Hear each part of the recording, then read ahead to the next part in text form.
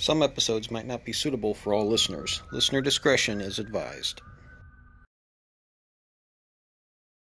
I'm going to open this door, and if you attack me, I will kill you. Fireball! Ah!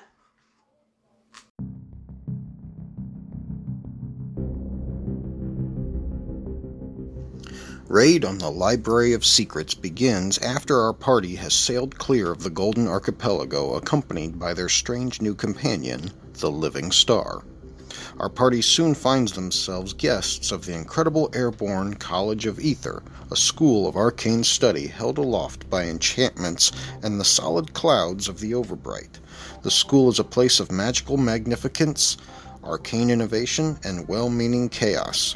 Floating wizard towers and aerial common areas drift through the open sky, bound together by a tangle of thick ropes and swaying bridges. Far from the eye of intrusive governments or rival schools, this eclectic assemblage of mages is free to pursue the study of magic as they see fit. At its center is the Transcendental Library, a perplexing structure that stores untold secrets. The party will have to earn entrance to this fantastical library, overcome an unexpected assault by the Iron Chain, and unravel the mysteries within to discover the way forward towards the edge of the world.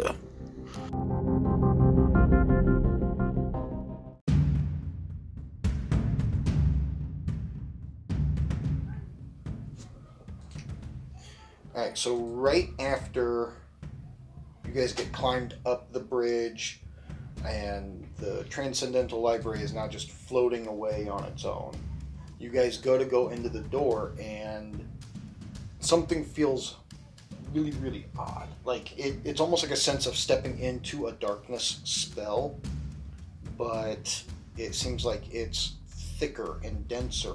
Almost like walking through a hefty amount of smoke. Like you can feel something in the air. Okay. And right after the last person walks in, the doors just both... And it's pitch black for a minute. Like magically black? Because I have dark vision. For a moment, yeah. And then when it opens up... given... Who would have been the last person to walk in? Realistically, probably. I mean, Esther's normally the last one to walk in. Right. I know you guys usually send Zabak and Lockdown in. Yeah, they're normally the first ones to go in. Mercer and Celine follow suit directly behind. And so normally Esther is the one who comes in at the very tail end. Right. So Mercer, Celine, and Lockdown all get into the room. And you realize you're in a 10-foot by 10-foot room with a small tunnel ahead, and Lockdown's just like, what in the world? This is weird. Not only is it weird, we've just lost 2 of our companions. I've lost a meat shield. All 3 of you are like looking around like, what the? And that's when you notice the door's not there anymore.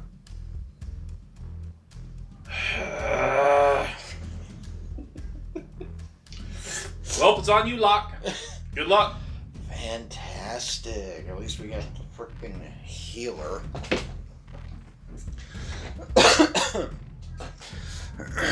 He goes, do you want me to scout ahead, or do you guys just want to follow with? I think we can just go ahead. I mean, unless you're... I mean, how froggy are you feeling? Give me perception checks.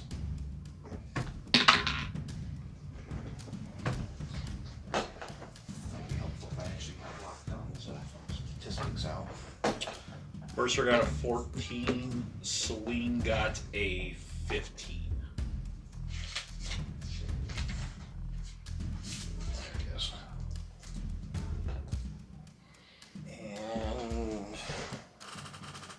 Lockdown got a 10. So he's like, leans in. I don't hear anything. And you guys don't hear anything either. All right, let's just roll. He's like, you know what? I'll tell you what. You guys stay back because you guys usually do everything from a range anyway, while I usually go up into the fight. Let me just go around the corner. I'll look, and if everything's okay, I'll come back and grab you. Works That for me. work? Yep. All right. So he goes around the corner, out of your guys' view. And you hear his footsteps for like a solid 15 seconds, and then the sounds stop. How long do you wait before you start to get curious? Mercer probably waits another 15 seconds. Okay, so another 30, so 30 seconds in total since Yeah, because he's like, maybe he comes back. Mercer starts grumbling under his breath. Do something.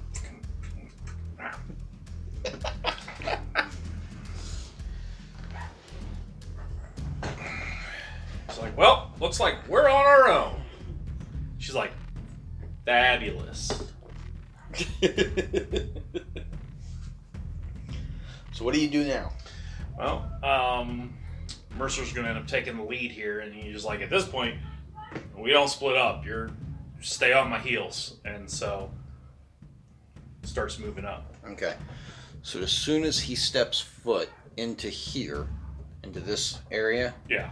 that's when he notices like it. You did for some reason somehow you didn't catch it until you actually stepped into the room, and that's when you notice the flame right here flickering. Yeah.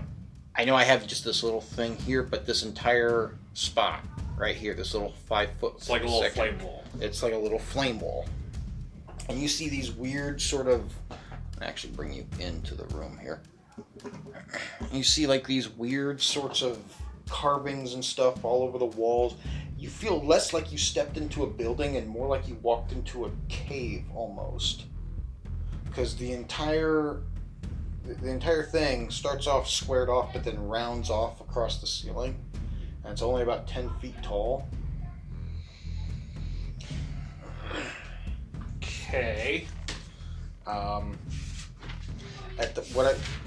What you do blatantly see obvious is a very beautifully natural formed marble wall at the end down here, and then all the carvings on the left and right hand side.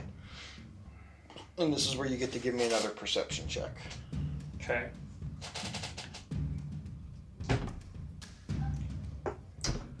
That's not going to happen for the rest of the night. Double 20s.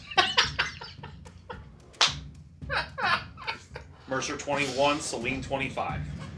Okay, so Celine got the higher of the two, so she notices off in the corner right here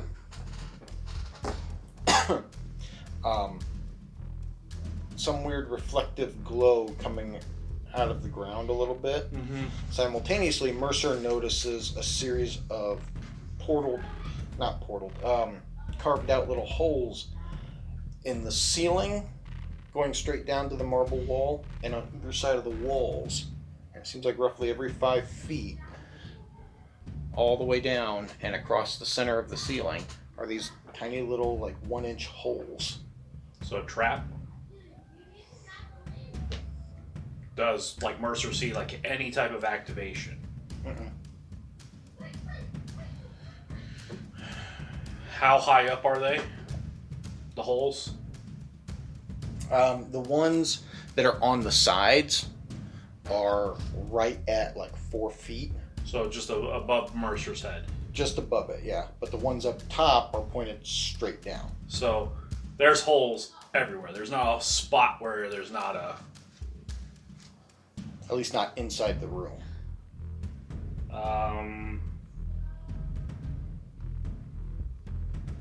Mercer's going to take a shot at the square 2 up in front of him with his hand cannon. His, Mega Man blaster. Where at? 2 squares in front of him. Yep. He's going to move up to here? No, he's shooting it. He's shooting this square? Mm-hmm. Okay. So, boom! And looks to see if it... because it's thunder damage, so he's looking to see if it... You kicked up a little bit of dust, but that's about it. Okay. He then uses his ability for his force cannon. So, little clamp on his fist. Okay. Now, Actually, is he doing that in place of carrying the shield? No, it's actually up on his shoulder. Sorry. Okay. Shoulder. So that happens. So same thing, only this time it's force damage. So weight actually hitting that square. Okay. So you shoot the force cannon down on the square as well. Nothing happens. Kick up more dust, basically. Okay. Celine's going to cast Mage Armor. Okay. Just in case. And Mercer is going to, because he's low enough to the ground from the ones on the side, because he's like only 3'2". He's short. He's going to hold his shield up above his head, and he's going to step forward. Just one single 5-foot step forward. Okay. Nothing happens. Makes another step 5 foot forward. Right here. Yep. Nothing happens. Another step. Still nothing happens. But he's now 5 feet away from the marbled stone that's right here. Do I see holes above where Celine and Mercer originally started? Yeah.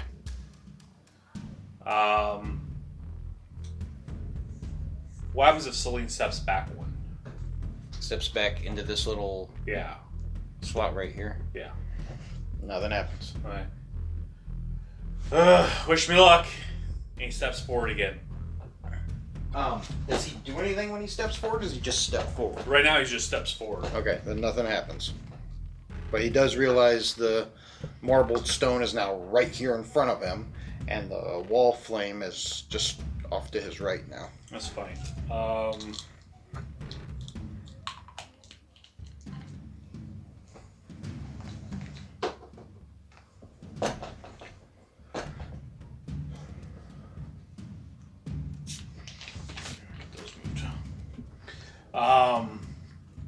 He's going to basically inspect the wall. He's going to see like what he can discern from it. Are they like arcane glyphs? They're just intricate art carvings. You mean like on the sides where the little port things are? You're not seeing any glyphs. You're not seeing any sort of arcane or any other type of runic magic or anything of that nature. As far as you can tell, it just looks like intricate carvings. Not anything specific depicted, more like just somebody wanted to do some sort of like generic style design.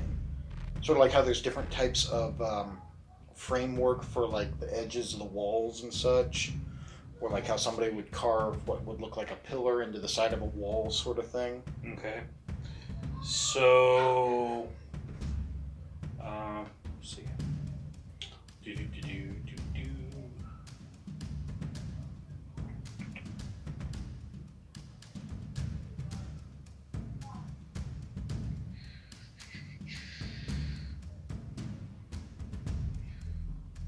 I want this one. What are you doing? Looking up one of my spells I learned. Oh. So, second level divination spell.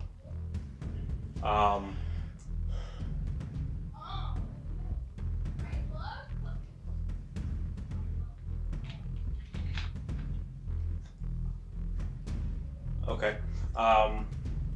So basically, so Celine's gonna step in. Okay. And she's going to use the spell Ashes of Time. Oh. This is one of those ones where I have to make the final call on what it is you see, isn't it? Yep.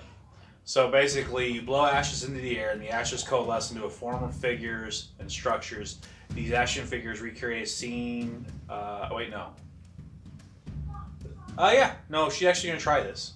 A scene from the past displaying the events that has once happened. The details in the ash are vague and the scene is silent. It's difficult to discern gender or ancestry of figures in the scene. Only broad characteristics can be deciphered from the historical place. The scene must have taken place within the area of the ashes. The ashes favor moments of destruction, war, burning, and strife. The GM ultimately determines what moment in history the ashes recreate. The scene lasts for the duration until a wind of moderate or greater speed dispels it, or until the scene finishes playing out naturally. So it lasts for 10 minutes. It's a cast time of 1 action. And so she uses that to try to discern what has happened here in the past. Okay. So she goes to cast the spell. Remember how I said when you'd shoot the ground and dust would kick up? Mm-hmm. She starts to create a small little tornado of dust that spins up and occupies a single space, but then just sort of spreads out. Mm-hmm. And the dust is what acts as the ashes that depict everything. She sees 2 humanoid figures that seem to walk into the room here, go to opposite sides of the walls, and check like it's almost as if they're feeling the wall, checking it out, looking at it in some fashion. Mm-hmm. And then you see one of them look back in her direction from where she's standing right now and take a hand and wave forward, followed by 2 more who seem to have something on 4 legs and a tail. And you make out a distinctive rope that comes off of it. Mm-hmm. And they come walking in, and they actually go into this next area, followed by the one that wasn't motioning or anything walks in. And then the last one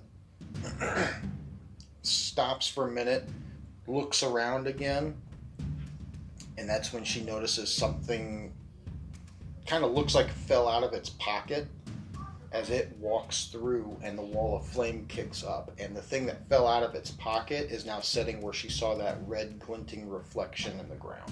Okay, so she goes over to it. Goes to pick it up. Mm-hmm. It is a red scale. I'm going to say 4 inches in diameter, 5 inches in diameter. So decent sized dragon scale. Mm-hmm.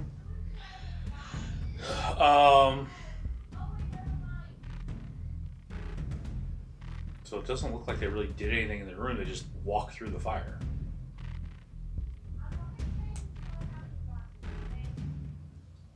That would be an indication of that the fire probably wasn't there when they walked in. Yeah. She's gonna take the scale over towards the firewall, and she's gonna basically put the tip of the scale into the fire. Okay. Let me just touch it real quick. It's like a split second sort of thing? Like a second. Basically, you know how you can stick your hand into the fire for a second before it burns you, and then pull it back out? Yeah, you see a lot of kids play around doing that stuff. Okay. Yeah. That's why I wanted to make sure I understood that. Nothing happens. Then she sits there and she's like, hey. She's like, I'm going to see if this thing, puts out the fire. And she leaves it in the fire. Okay. Be it that it's a dragon scale, she's assuming it's resistant. Or immune.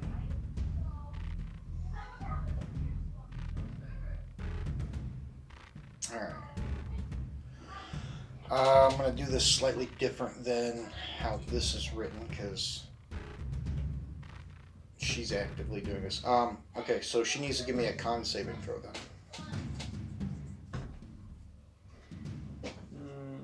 That's not going to be so good.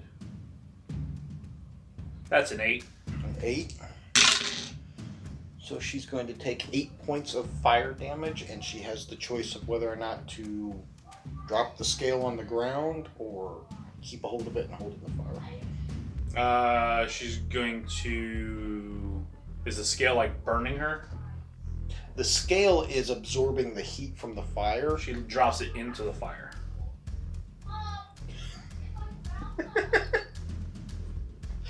Okay. Well, if it feels like it's absorbing it, she's like, maybe if I just drop it in there, it absorbs the Okay, whole thing. let me rephrase that then. Think of it more like if you put a piece of steel into a forge and It heats up. It heats up and turns red hot. Uh, It very, very quickly, from her leaving it in, starts to turn red hot. So absorbing the fire is not the right turn of phrase to use. It's conducting heat. Yeah, it's conducting heat much quicker than you would expect. She's going to pull her hand out real quick and be like, ah! As soon as she pulls it out, all of that orange glow and everything immediately dissipates off, and it's cool to the touch again. So she's like, you got tongs? You do it. So Mercer pulls out his tools because he has tongs. Mm-hmm. Are the tongs made out of metal? Yeah. But they like any tongs, they have protective pieces on them. Okay, so he goes to stick it in. It turns red hot again, and at this point it's like he's roasting a marshmallow. Nothing else happens. And the fire's not going away? Mm-mm. Pulls it back out. All the heat goes away instantaneously, and it's cool to the touch again. This makes no sense.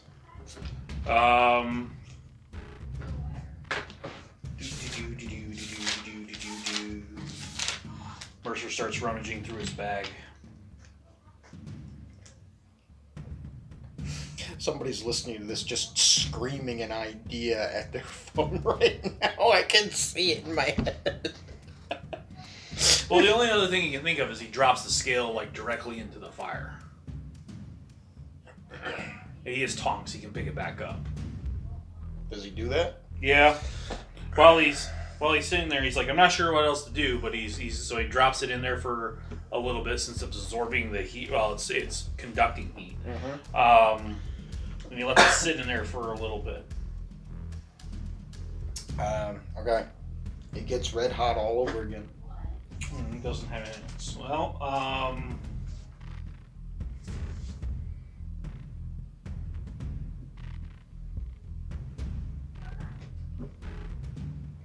I'm going to kind of try to help you out here a little bit. Give me an intelligence check. Mercer can do it at advantage. Straight intelligence roll. Mm-hmm. 21. 21? Okay. Mercer was the one that was looking at the marble wall, right? Mm-hmm. Yes. One of the things he did kind of notice, it was a little bit fuzzier to see because it's marble and not clear crystal, but he did slightly notice the vaguest image of the occasional vein that went through the marble and reminded him of the arcane crystal he had like 6 chapters ago.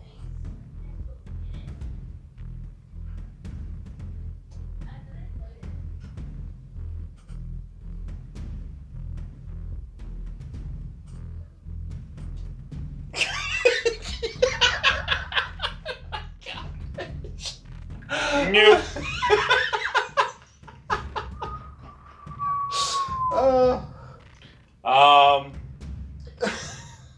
Mercer does the only thing he knows what to do, is he goes and he pulls the scale out of the fire again, and goes over and sticks it on the marble wall. Sticks the scale on the marble wall. Mm-hmm. The scale gets absorbed into the marble wall, and that fire goes out.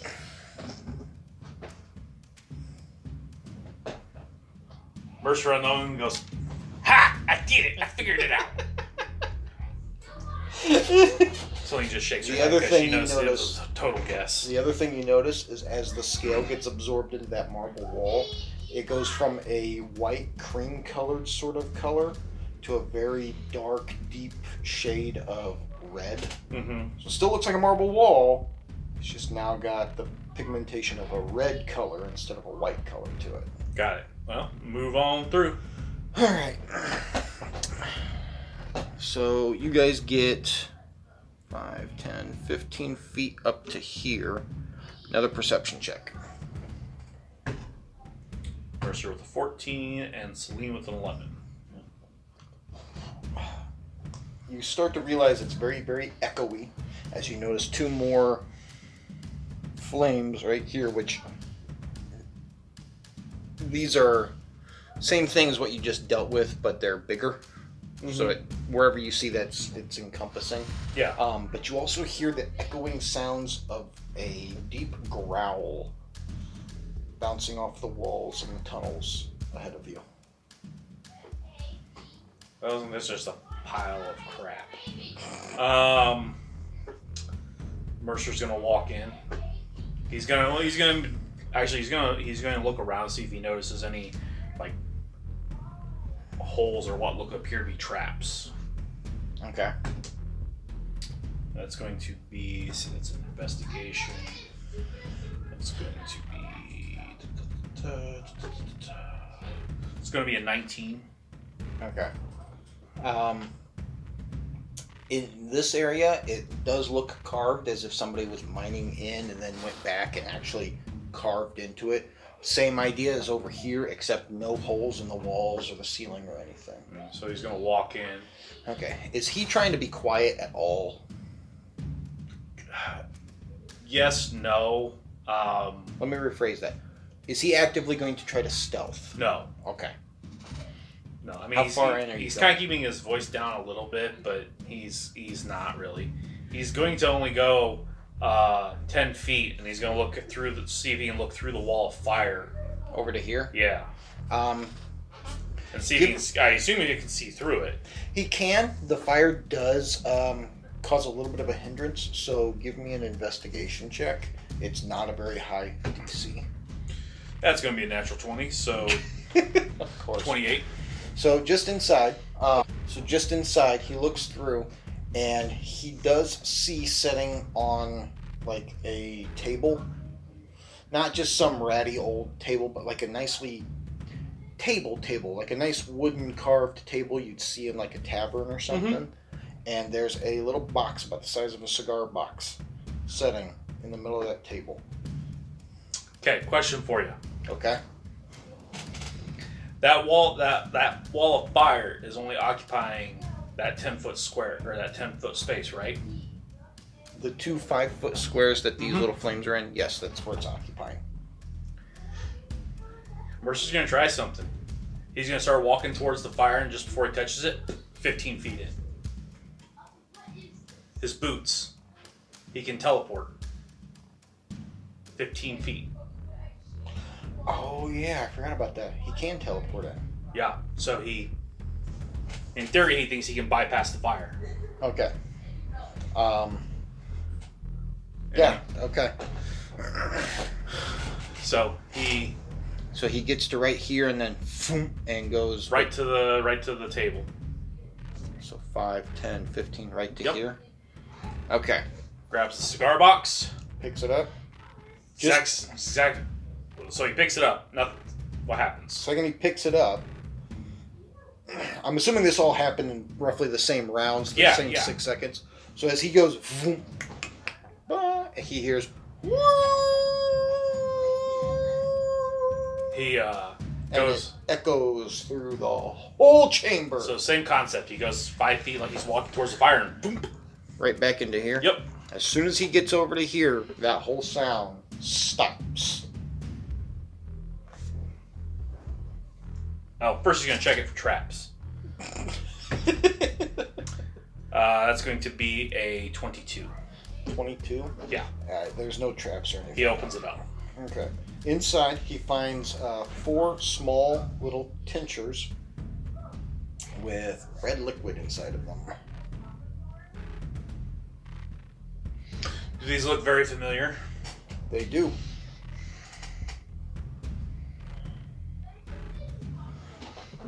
So he takes a moment to study the, or he does detect magic with the compass. Mm-hmm. And he waits around. Does he see that it carries the same similar magical trait of what healing would be, divination? Oh, yeah. He tosses one to Celine. Well, not tosses. He hands her one, tells her to drink up, and he says, "Put 2 of those in your bag." And Tells her to drink up. yeah, it's a healing potion. When did she get hurt? Holding the scale, she took 8 points of that's fire right. damage. Yeah, you're right. It's like you didn't fight anything. What the heck? Yeah, she got scolded. All right. So Scalded. because it's a smaller tincture, this is a homebrewed healing potion. Yep. It's going to be a D4 plus 4. Okay. Hey, what do you know? She's fully healed again. That was the intent. Yep. Okay. That was the intent. So she hangs on to 2, and Mercer hangs on to 1. All right. So following that, you guys, both of Celine and Mercer, can give another perception check. Mercer's a 12. Celine is going to be a 23. Okay, so you both start to hear that growling sound starting to get a little bit louder, and you're hearing footsteps rustle through the dirt, ground, stone floor that you have. At this point, Mercer's not really sure what he wants to do. So he's not really sure where he's at, and so he's kind of irritated. So Mercer, as what Mercer does best, pipes off. "Hey, you stupid mutt! Get over here!" My God. And he has Celine move to the corner. Oh, yeah. He has Celine move to the corner. Which corner? Right here? No. Here? Yep. Okay. And she's going to prepare her spell, the new one she just prepared, Okay. in preparation for Fido coming around the corner. And Mercer is going to stand right where he's going to move 1 square back. Okay. So you guys essentially have 2 rounds to do whatever you're going to do. Just 1 square back. He doesn't Right want to to be, here? Yep. Okay. And basically what he's going to do is he's essentially readying. Basically, what he's doing is he knows this thing's coming now. Mm-hmm. He's got his attention, so he's just like, as soon as it comes by, I'm going to blast it with a force cannon, and I'm going to put a firebolt right up his butt. Okay. Actually, so you guys know are what? pretty... Actually, you know what? I take that back. He's going to have a scroll ready and force cannon. So he's going to fireball it. Right at the point of origin of the entrance. So that way he and Celine are outside the blast radius. Okay.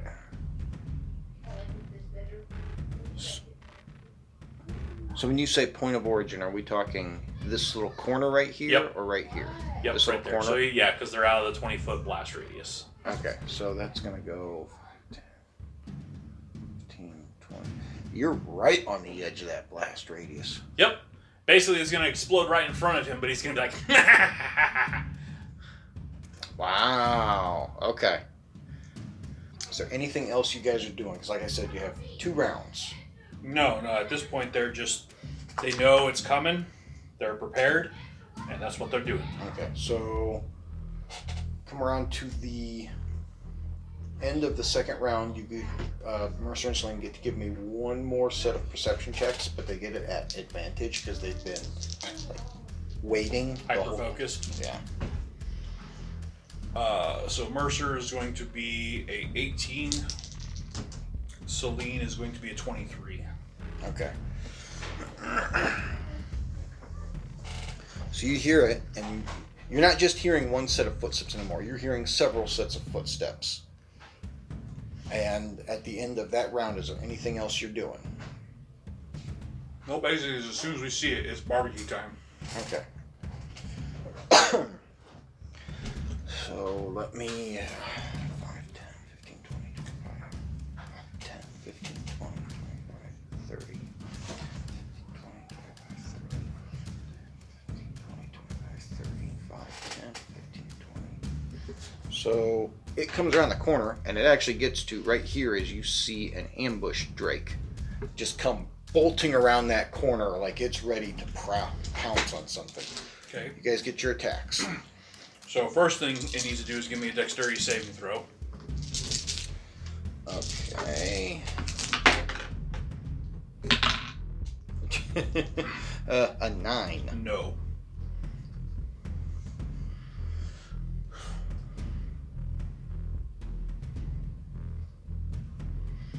So first thing happens is anything within that 20-foot radius, either way, even around the corner, is going to take 26 points of fire damage as my fireball goes off. Oh, you're doing the fireball thing. Okay. Yeah, fireball. Just a sec here.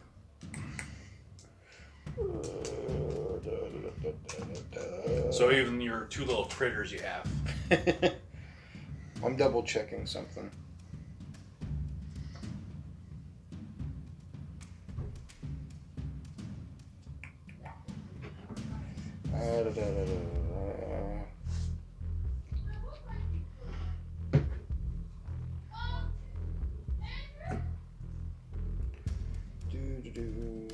Okay.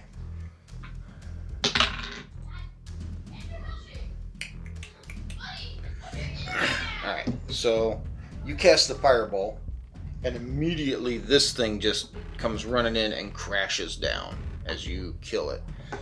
Well, it's gonna die because both Celine and him have prepared. So like it's one of those rare moments where cool, we killed it, but we're both casting it at the exact same time.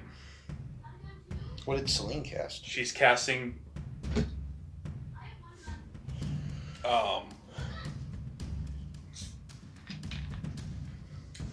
Raxus's Chaos Bolt Barrage.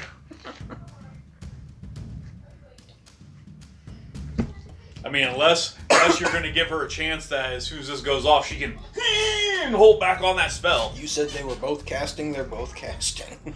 Yeah, and then of course, does a 19 hit its dead corpse? Well, duh. So it's shot 5 feet back the opposite direction as it's hit with the force cannon. So, right back to here? Yeah. You said 5 feet back, right? Yeah. And that was the point where you killed it. So, yeah, right there.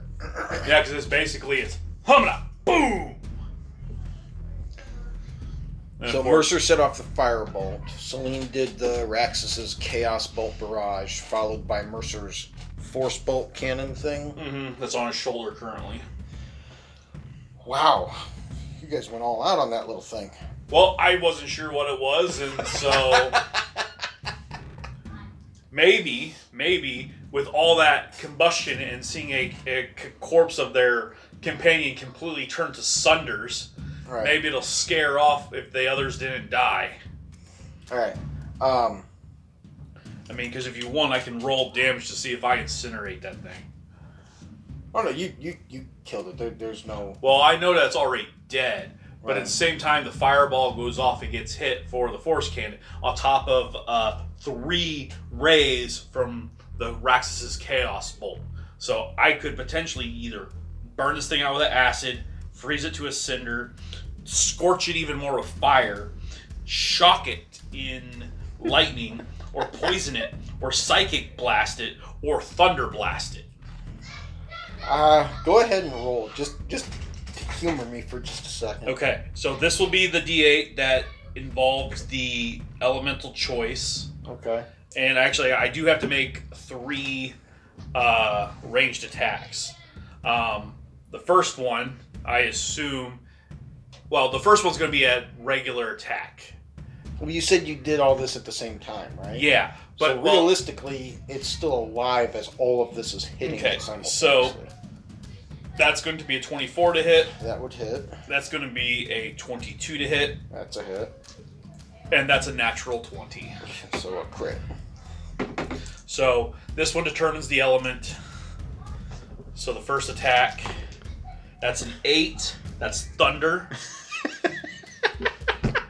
See, if you roll the same number on both d8s at any of your rays, the rate doubles the amount of damage. Okay, so no, I did not. That's so. That first ray is 19 points. Good Lord. I'm going to incinerate this thing. That's a 2. That's cold. So, 9, 14. And then the crit. Right. Just double. That's an 8 again. So that's thunder, 5. So that's 13. So we'll just say 18, and I get to roll that again. You keeping track of all this? I am. 2. So more cold. So 11, 13.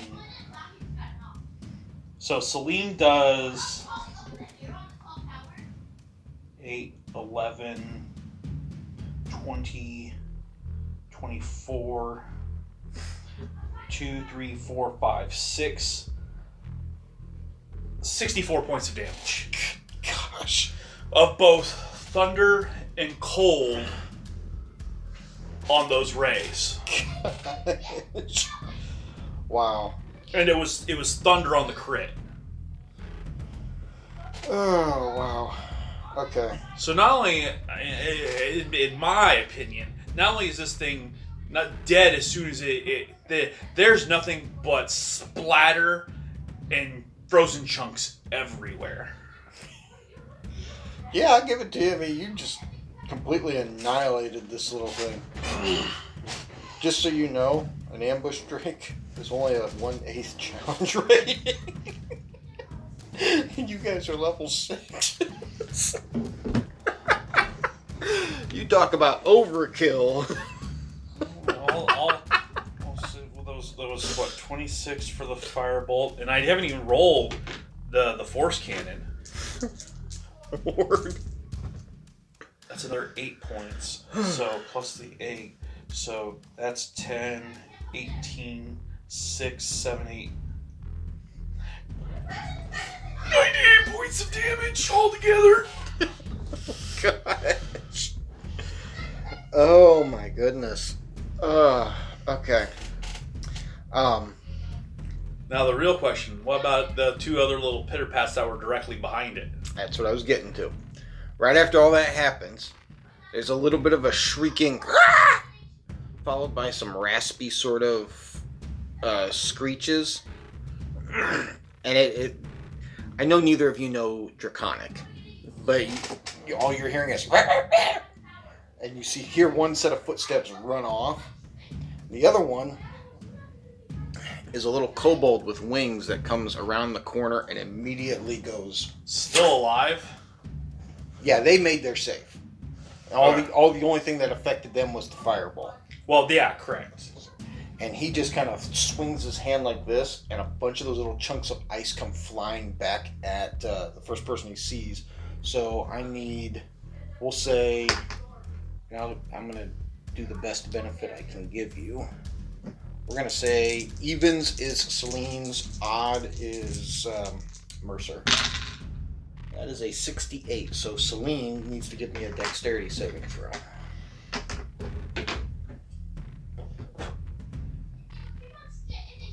That's going to be a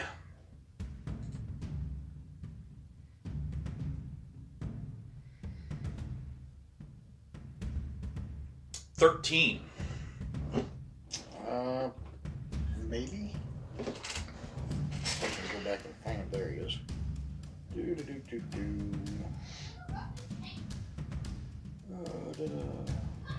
Oh, you made it by 1, but you made it. So this will be half. No. If you make it, it just misses, doesn't it? Depends on the spell. It's a catapult. Yeah, I can move out of the way. Okay, so we're going to say she sidesteps 5 feet this way as a bunch of little shards of ice come flying.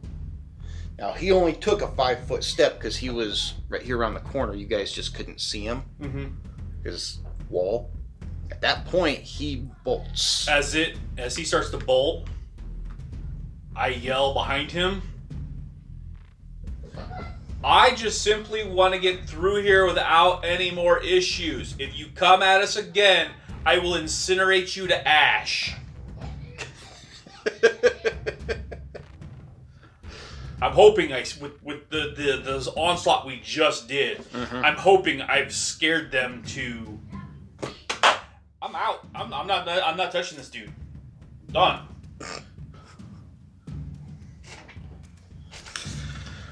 I guess you'll find out.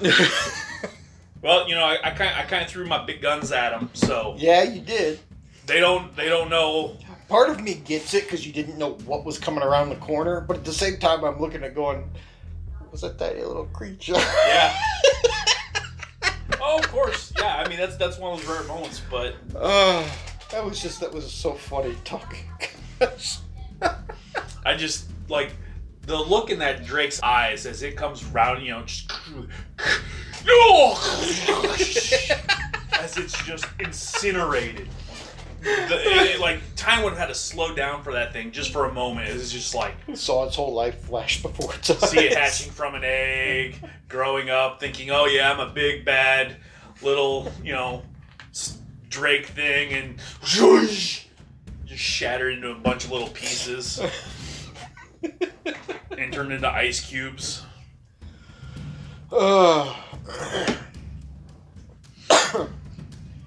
Okay.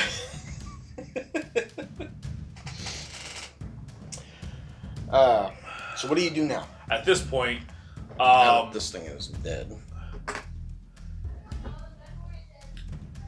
Is there like a tooth or a fang left from that thing? Find out. Evens or odds? Evens. 79. Nope, it is ice and ash. Okay.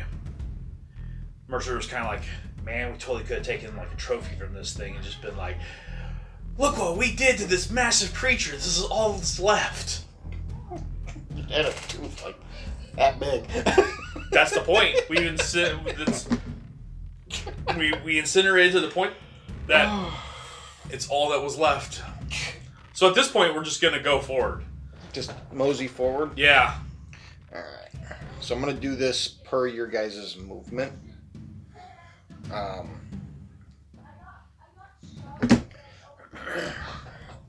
Whose speed are you going at? Celine's or Mercer's? Mercer's, because he only goes on 25. Right. So just straight forward? Yeah. 5, 10, 15, 20, 25. Now Mercer is actively, watching if something gets in his way. If it doesn't sidestep and let him pass and cause no issues, he's blowing its head off. Okay. At this point, he's just seeing the thing run away. Yeah. So as he moves around the corner, that's right when he sees this thing coming around this corner and just bolt off. Yep, so. Yep. He's just going to keep walking, though. 10, 15, 20, 25, 30. And then he's moving up 25 again? Yep. Before you do that, though, I need to check something real quick. Okay. Let's see. Tasha's cauldron of everything. I will point out that when he looks down this hallway, he does notice this little alcove right here. What's in the alcove? Because Mercer's going to look. Yeah, but from where he's standing right now, he can't see inside of it. Well, yeah, but opening. Once he gets there.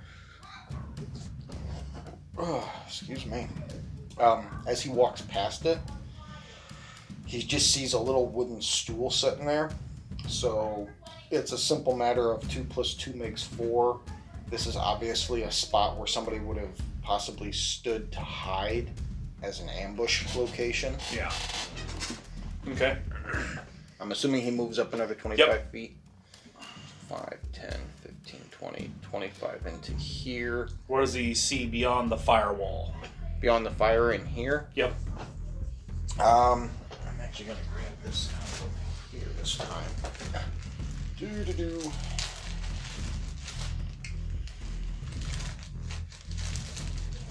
This one. He sees a little bookshelf with a blue dragon skull on top. And just little books and tomes and stuff resting on the shelf. Okay, so here's a question for you. Okay. With the bookshelf there, can 2 people fit in there? Into the bookshelf? Like, in that space? Because, Oh, I see what you're saying. No, okay. Put it like that. Yep. Okay. It's up against the wall, but yeah, there's still a space right there. Okay. There's just not enough room to go past that. That's fine. He's like, hang on, Celine. He grabs her arm. She's like, oh, great. And they're over there. They both come over to... Yeah, because he can use the boots to teleport. Okay. So, if it functions like the teleport spell, then I can take someone with me. Alright. Give me just a second. So I gotta look up something else.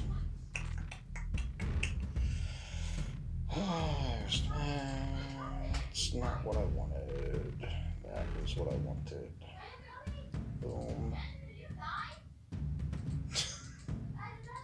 Did you die? As soon as you guys hop over there and you are standing within 5 feet of the bookshelf, I need a dexterity saving throw from both Mercer and Celine. Okay. Celine's going to get a 20. So that'll make it. Mercer is going to get a good old 12. 12 does not make it.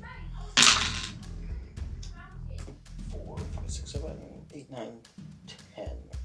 So as soon as they boom right over, the skull starts to glow and a burst of electric energy comes off of it.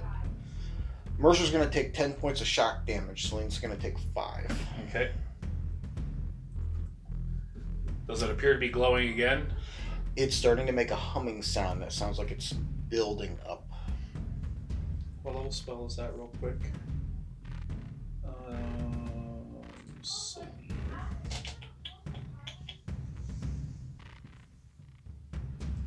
How many? I gotta be careful here. How tall is the bookshelf? Same height as this. So Okay, so Celine should be able to reach it. Yeah. So she quickly grabs the skull. So this is what she does. She grabs the skull. Grabs it straight to her bag. The second she makes contact with it, she takes another 4 points of shock damage. That's fine. She still hangs onto it and straight into the bag it goes. Oh, the bag of holding? Mm-hmm. Okay. Alright.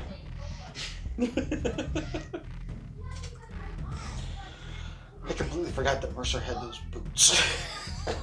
I'd have done this differently if I thought about it. 15, 20, 25, 30. Because it's more than 6 seconds at this point.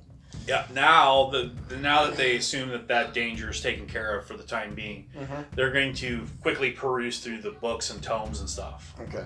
So the books that the tomes that they're seeing are written just in a language that they can't seem to make out.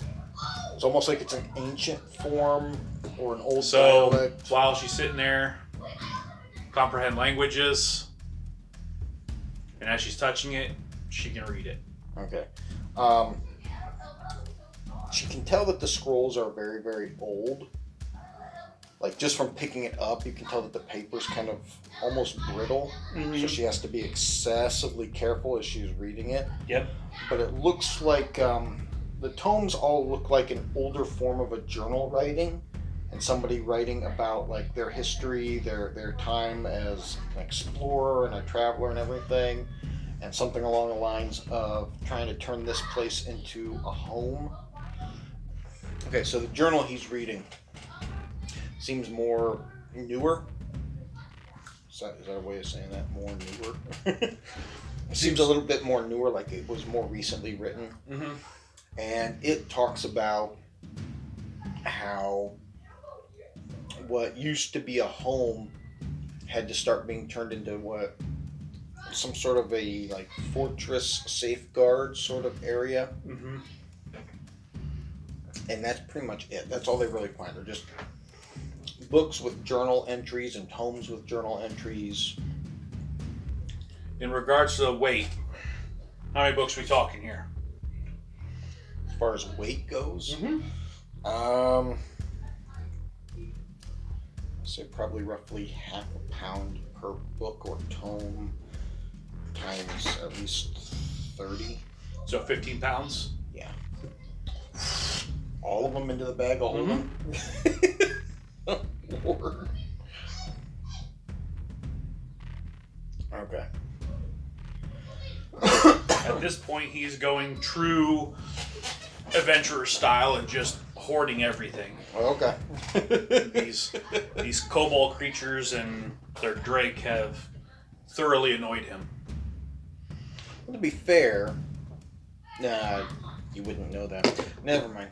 Yeah, no, he's somehow here, and all of a sudden something is showing aggression towards him, so he blows it to pieces. Okay. Literally blows it to pieces. I get it. And that was the table I was looking for, sitting there. Got it. Now they're back across the firewall. Okay. I'm going to set this here.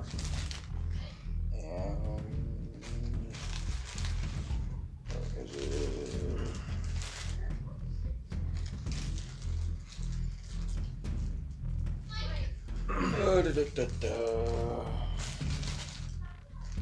Yeah, we'll set this right here. Yeah. Okay. And then they're going to continue on. Oh, that's not what I wanted to do. So they pop right back over to here? Yep. Okay. Is Celine going to be in front now? No. Or? Okay. No. Mercer will be right to here. So Mercer, again, still keeping an eye out for anybody who thinks they want to try to ambush him. Okay. Before he moves any further, first thing he does, he reaches his hand into the side pouch where he carries the compass, not in the bag of holding. That was all you when you did I know. I fully... That should have been the end of the game right there. Yeah. I fully accept that. I screwed up. If any of you guys that are listening wanted to know what he did, you got to go back to the Maze of the Leviathan book and listen to the episodes.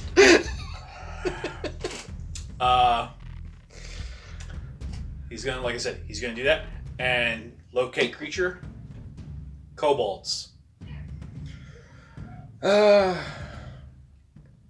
You don't see the kobold itself, but you see like this greenish sort of outline, almost like just a thing of dust or smoke or something. Yep.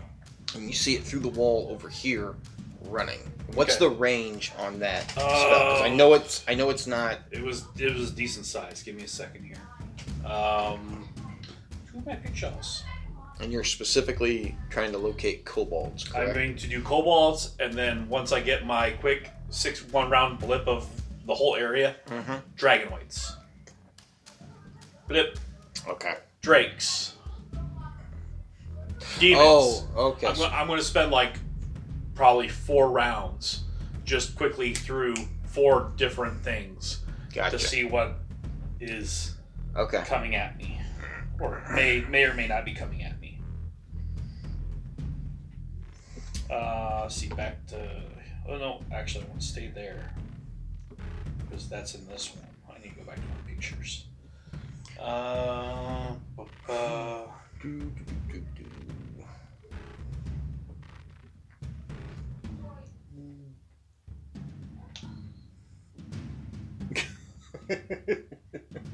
Creature with a compass can take an action to detect one of the following attributes of a creature that... no, that's not it. Where is it? There we go. Locate animals. That's the spell. Locate animals. So it is within 5 miles. Oh, jeez. So I can see this whole freaking area. Okay, give me just a sec here.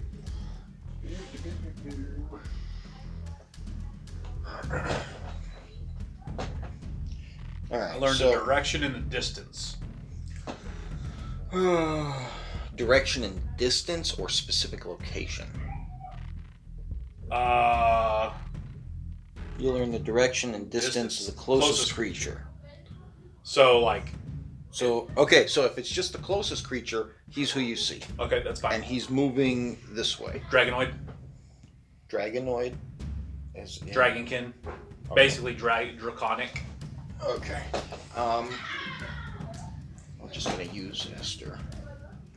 And you see a dragonborn, or what you can assume to probably be a dragonborn since it's got a humanoid form, in here. Got it. Demon? Demon? Absolutely nothing. Okay. Good for now then. Gonna move forward. Okay, so 25 feet? Mm-hmm. Yeah, I'll give it to you for around the corner. 5, 10, 15, 20. 5, 10, 15, 20. Okay, so I'm going to ask you, for your last 5 feet, do you want to go diagonal or do you want to go right here? I'll go right there for now. Okay. Comes around the corner and another room, another thing of fire with a table on the opposing side. Okay, do I see... I don't see anything. I assume he's moved since then. Yeah. 5, 10, 15, 30. Okay, so I assume technically that table's kind of off to the side, so two people. No, can get this time it's in that 10-foot space. Okay, detect magic. Any magical on the table? On the table, no, but the fire in front of it is definitely giving off. Wow. What does it appear to be on the table? Yeah, pretty much what you see. Blank sheets of paper and a quill. Okay. And nothing's magical, so right. I'm going to move on. Okay. 5, 10, 15, 20, 25 will get you to right here.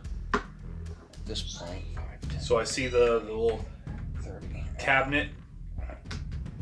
I should be able to see like a bit You of see it. like a sliver of Detect magic. Detect magic? Yeah. Anything that has You magical. see this. It'll show any aura in a cone. Where you...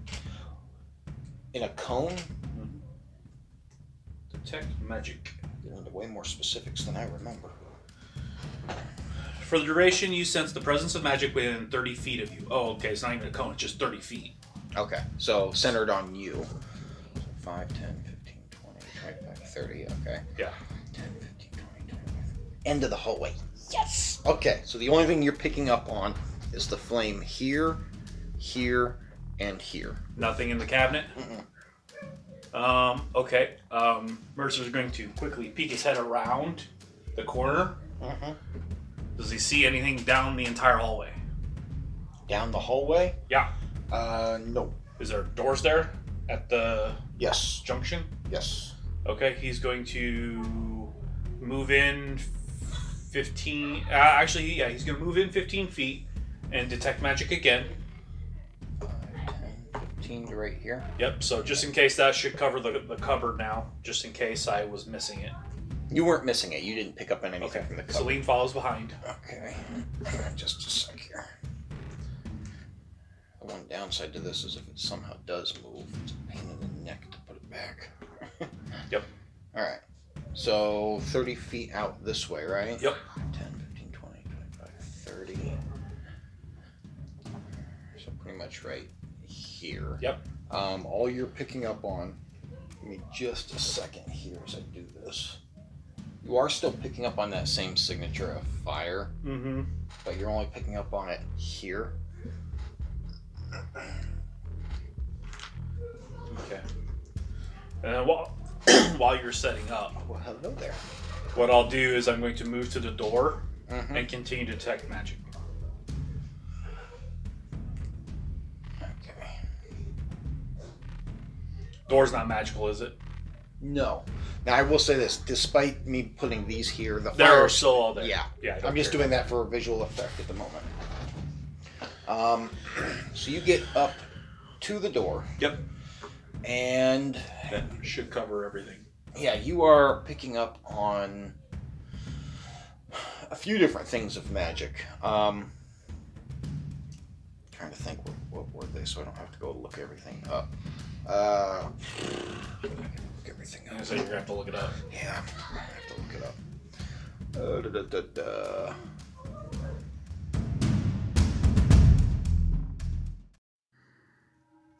Hey, guess what? We started selling merchandise. Check out the link in the description below and see what we've got.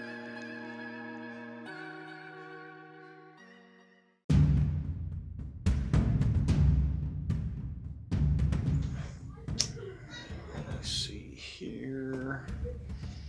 Oh, this could be really fun. Bard. You are picking up on illusion magic. Okay. Use 1 second level spell, yes.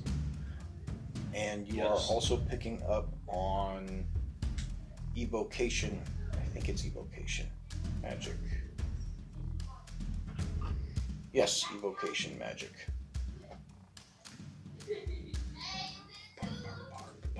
Bard. Nickelodeon. Sorry, habits. Yes, I do have. Cool. So, how long does that comprehend languages spell last? I have to be touching it. Like, I have to physically be touching it. So if I'm not touching it, I can't. It's not tongues. Okay, comprehend languages is only for a visual, be able to read and understand. Yes. Okay, tongues is the one where you can understand the language. Yes. So gotcha. that's already done. Okay.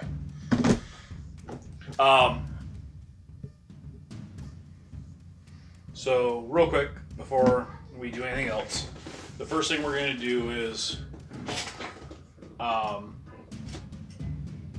Mercer's going to reach into his bag. Mm-hmm. And he's gonna grab out his minor healing potion. He's gonna drink his real quick. Okay. So he gains 7 back. And Celine's gonna drink one of hers. That fireball scroll you used earlier, that was one of the scrolls you got from the scriptorium, wasn't it? Dang it, I forgot. Okay. No, he doesn't get that till later on.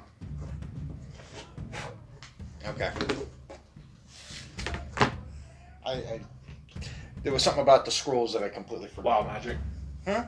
Wild magic? No.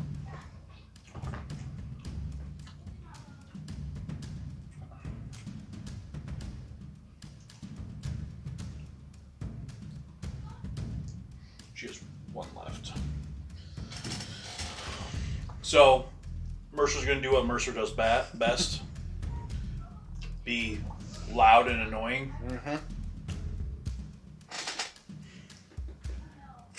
He goes, I'm going to open this door, and if you attack me, I will kill you. And then he proceeds to reach into his pouch, grab another scroll of fireball, and have it ready. Okay.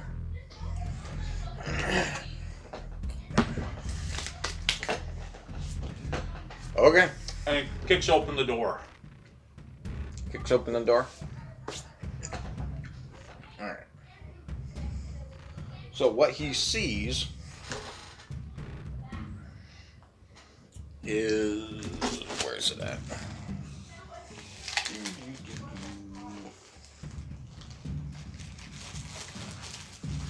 Where are you? There you are.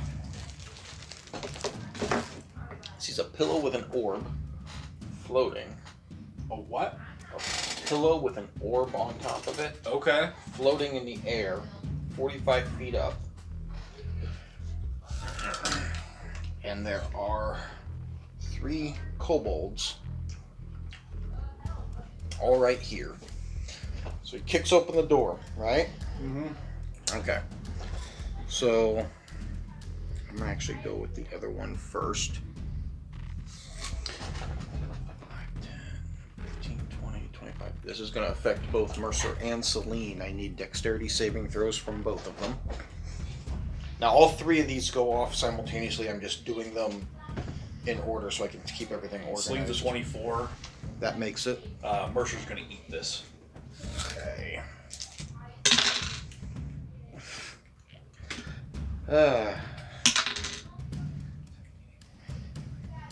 Okay, so Celine takes 10 points of fire. Mercer takes 21 points of fire as this burst of flame in a straight line shoots straight from the guy in front.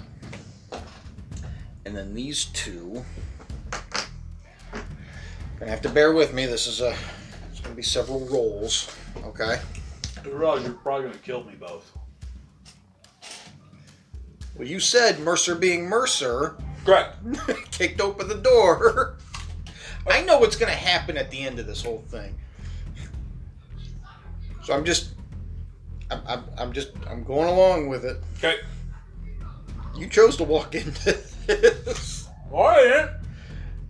I didn't have a choice to come in this room. Into that room? Yeah, you did. You flat out said, I'm going to open this door. If you try to attack me, I'm going to kill you. No, I mean this whole area. I didn't have a choice. I was stuck in here. You could have stopped after the first room. I couldn't go anywhere. What am I going to do? There's no door to get out. I sit here for 4 hours and wait for them to find me.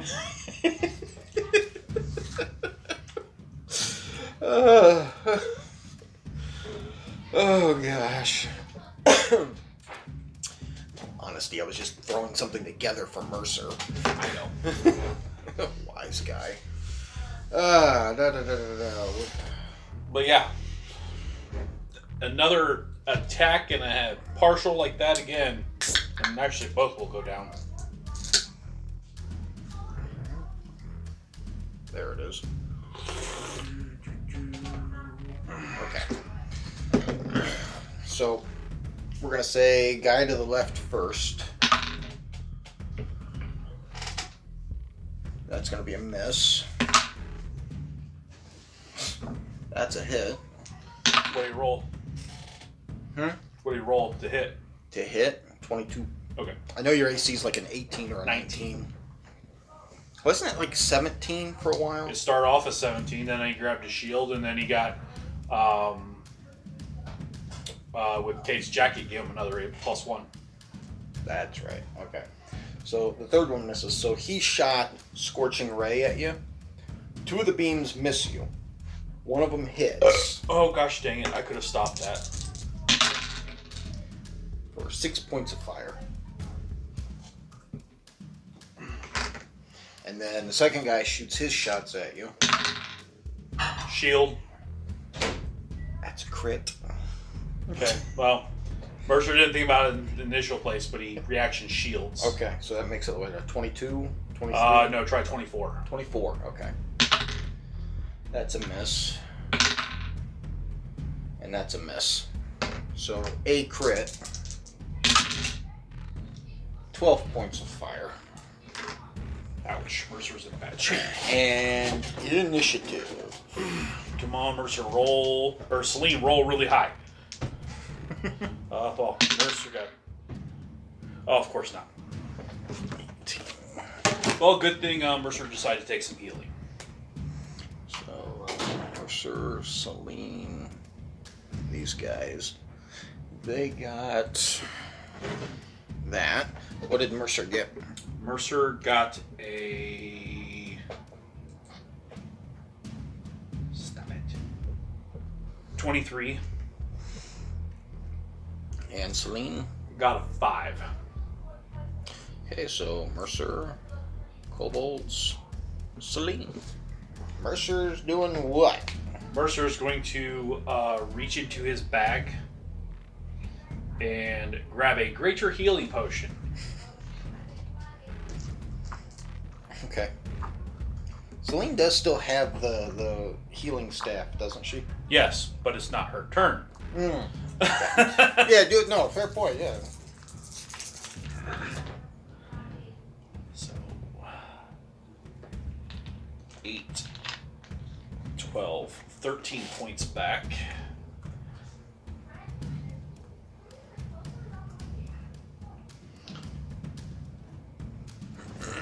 And then as a bonus action,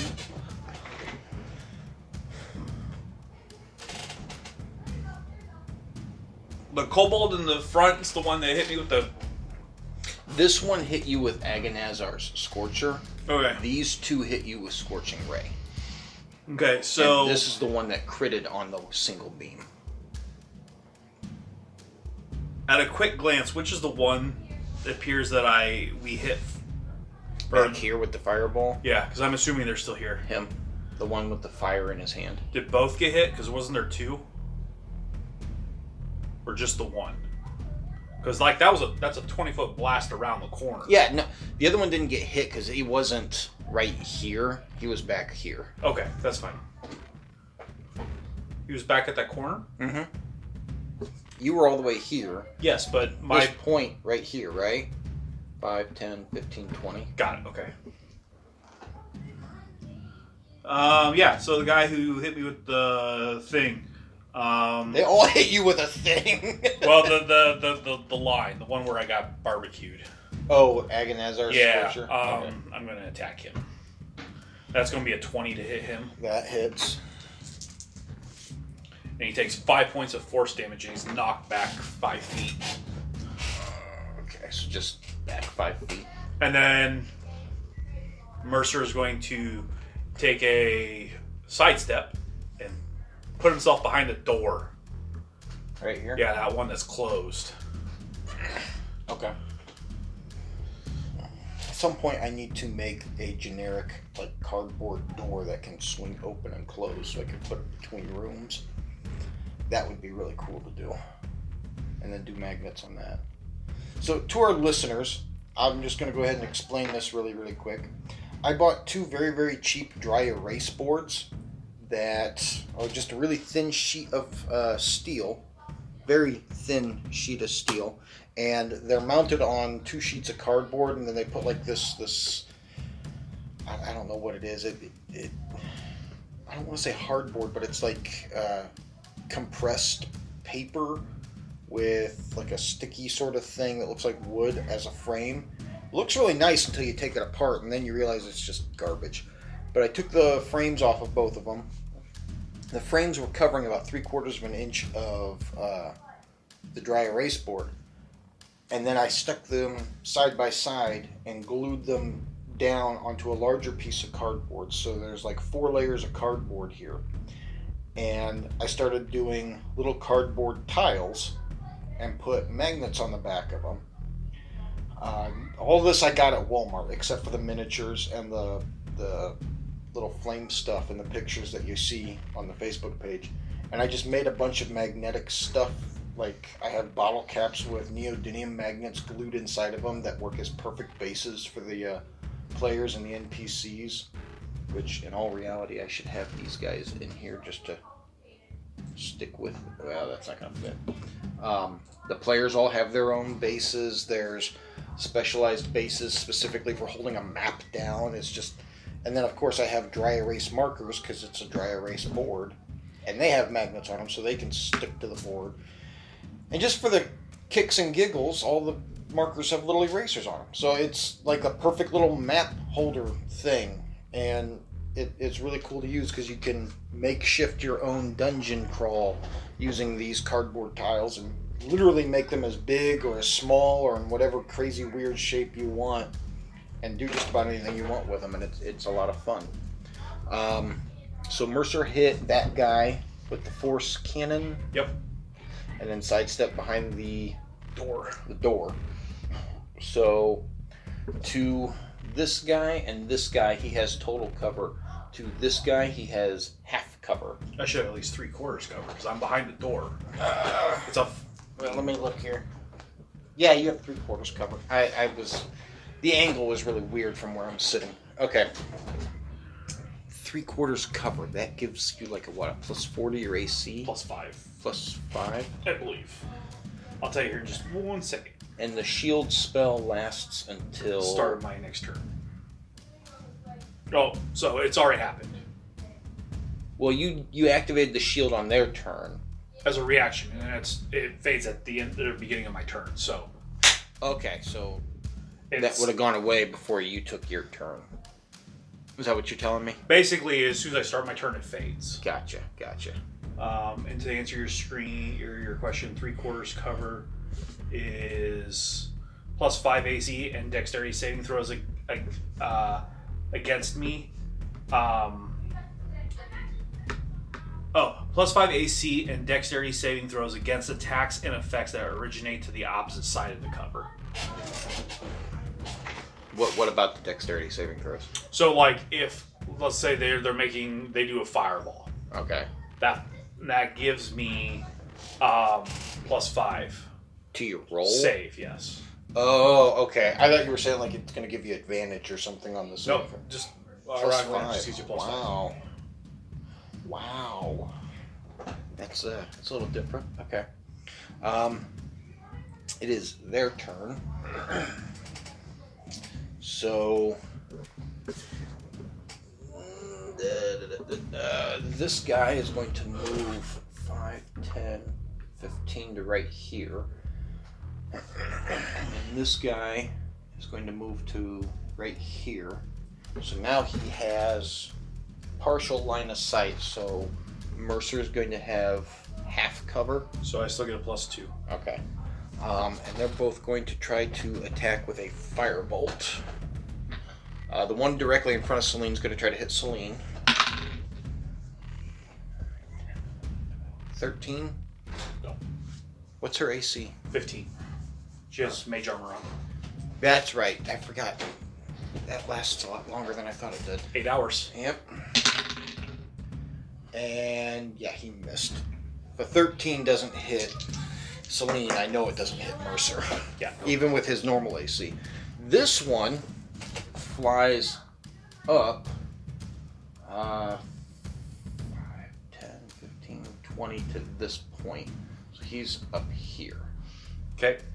That's when you realize that this room is 60 feet high in comparison to the 10-foot high tunnels you've been walking through. That's fine. I just don't have something to hold him up at the moment. That's fine. And it is Celine's turn. Celine is going to... first thing she's going to do, she's going to bonus action healing word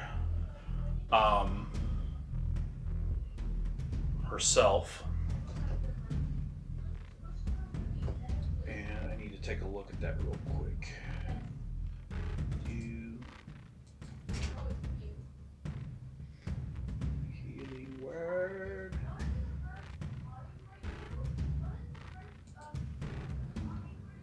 Higher, low. Okay, yeah, so still just D4.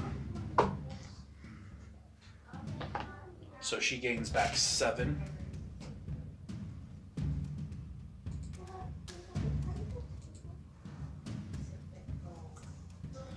And then she's going to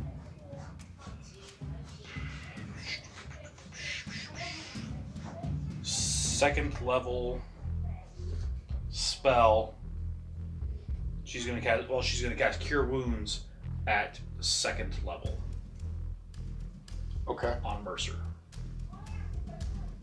Mercer can't be looking that too terribly bad, is he? You had him over half down. With the Scorcher? Mm-hmm.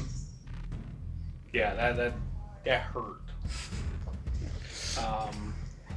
If it makes you feel any better, that's the only powerful spell that guy had, and he could only do it once. Well, that's good. So that's 2d8. There you go. Oh yeah, that's good stuff right there. 13, 18 points back. That's definitely good.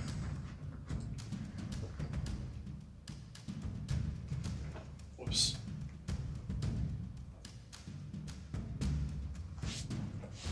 Now he's looking good. Okay. Well, he's looking a lot better. Is that Celine's whole turn then? And then she's going to move behind Mercer. Okay. And it's now Mercer's turn. Mercer is going to grab the scroll that he was planning to use the first turn.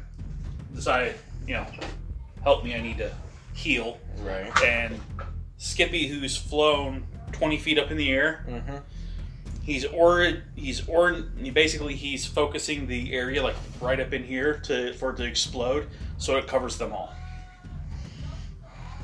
So 10 feet below where he is at, but at a center point to where it's within 20 feet. Yeah, of it's all going. three of Yeah, them. it's going to explode and it's going to hit them all. Okay.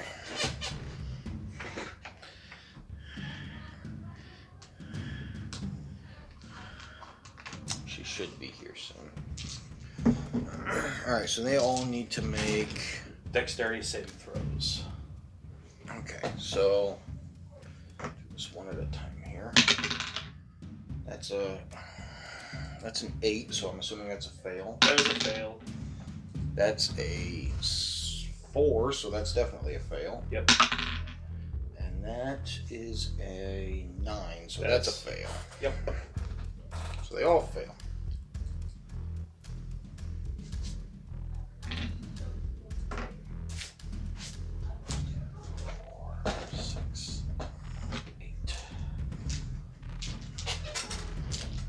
Oh, and as you cast that fireball spell, the rancid stench of somebody passing gas is now surrounding your entire head. Need to lay off the gorgonzola.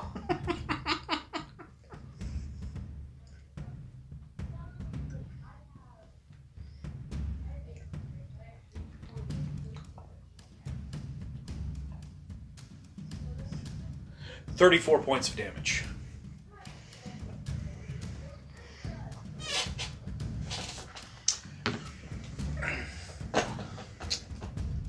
Cobalt bodies go flying everywhere as they all go down. They're dead. They all go doom. Go kaboom. Mercer peeks his head in. Looks for the Dragonborn. If you're here, I'm done playing around.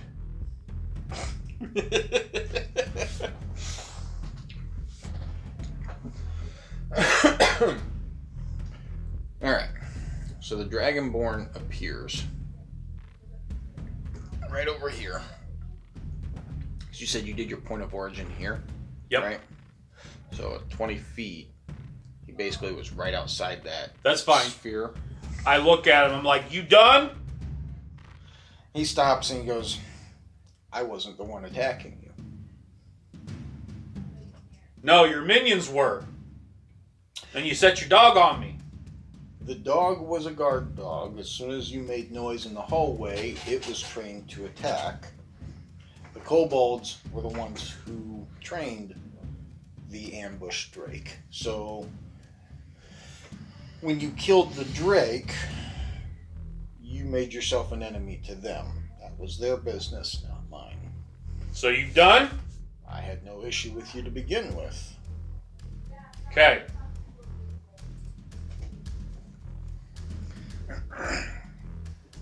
And he walks over to right here, next to the point of origin from where the pillow's floating, holds his hand out, and the pillow slowly descends down to his hand. Yep. And he picks up the orb and he's like looking at it for a minute and he goes, I say that knowledge is power. And in my mind, knowledge gained is knowledge earned. And he holds his hand out and presents the pillow to you with the orb on it. I walk over hesitantly, but I accept it.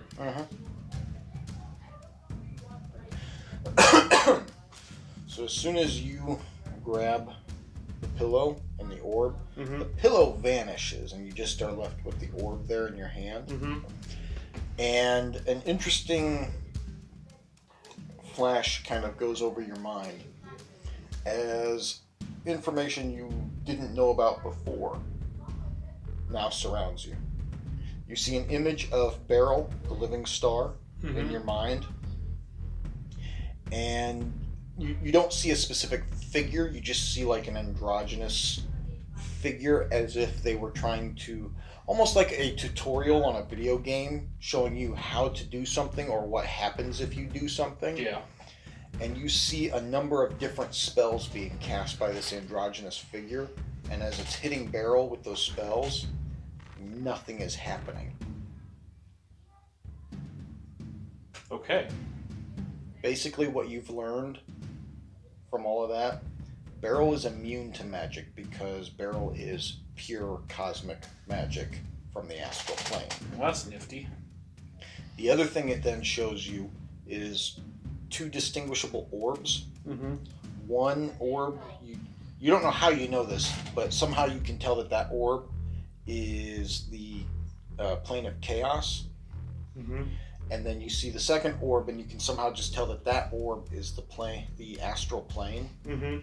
And you see them both float towards each other, and as soon as they touch, they dissipate, and you see Beryl in your mind. Well, that makes sense. Okay, now I want to know what you think that means.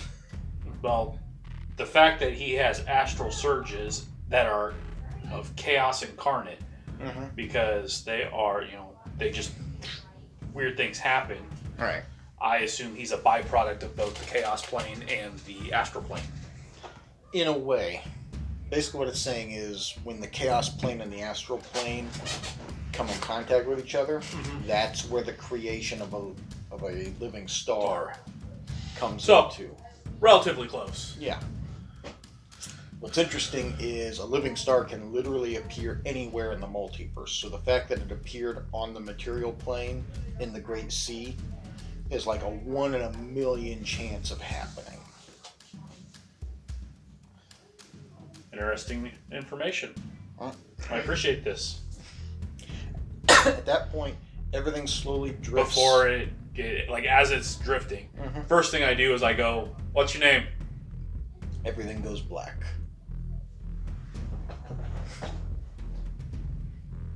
Okay.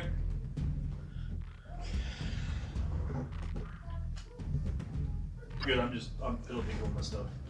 Oh, excuse me. All right, so to backtrack here just a little bit to get Esther and Zabak caught up. You guys were outside of the Transcendental Library where the bridge had swung down. Everybody helped hoist Celine up because she's, with these toothpick arms, not happening. And even Lockdown sitting there going, fucking spellcaster can't do anything.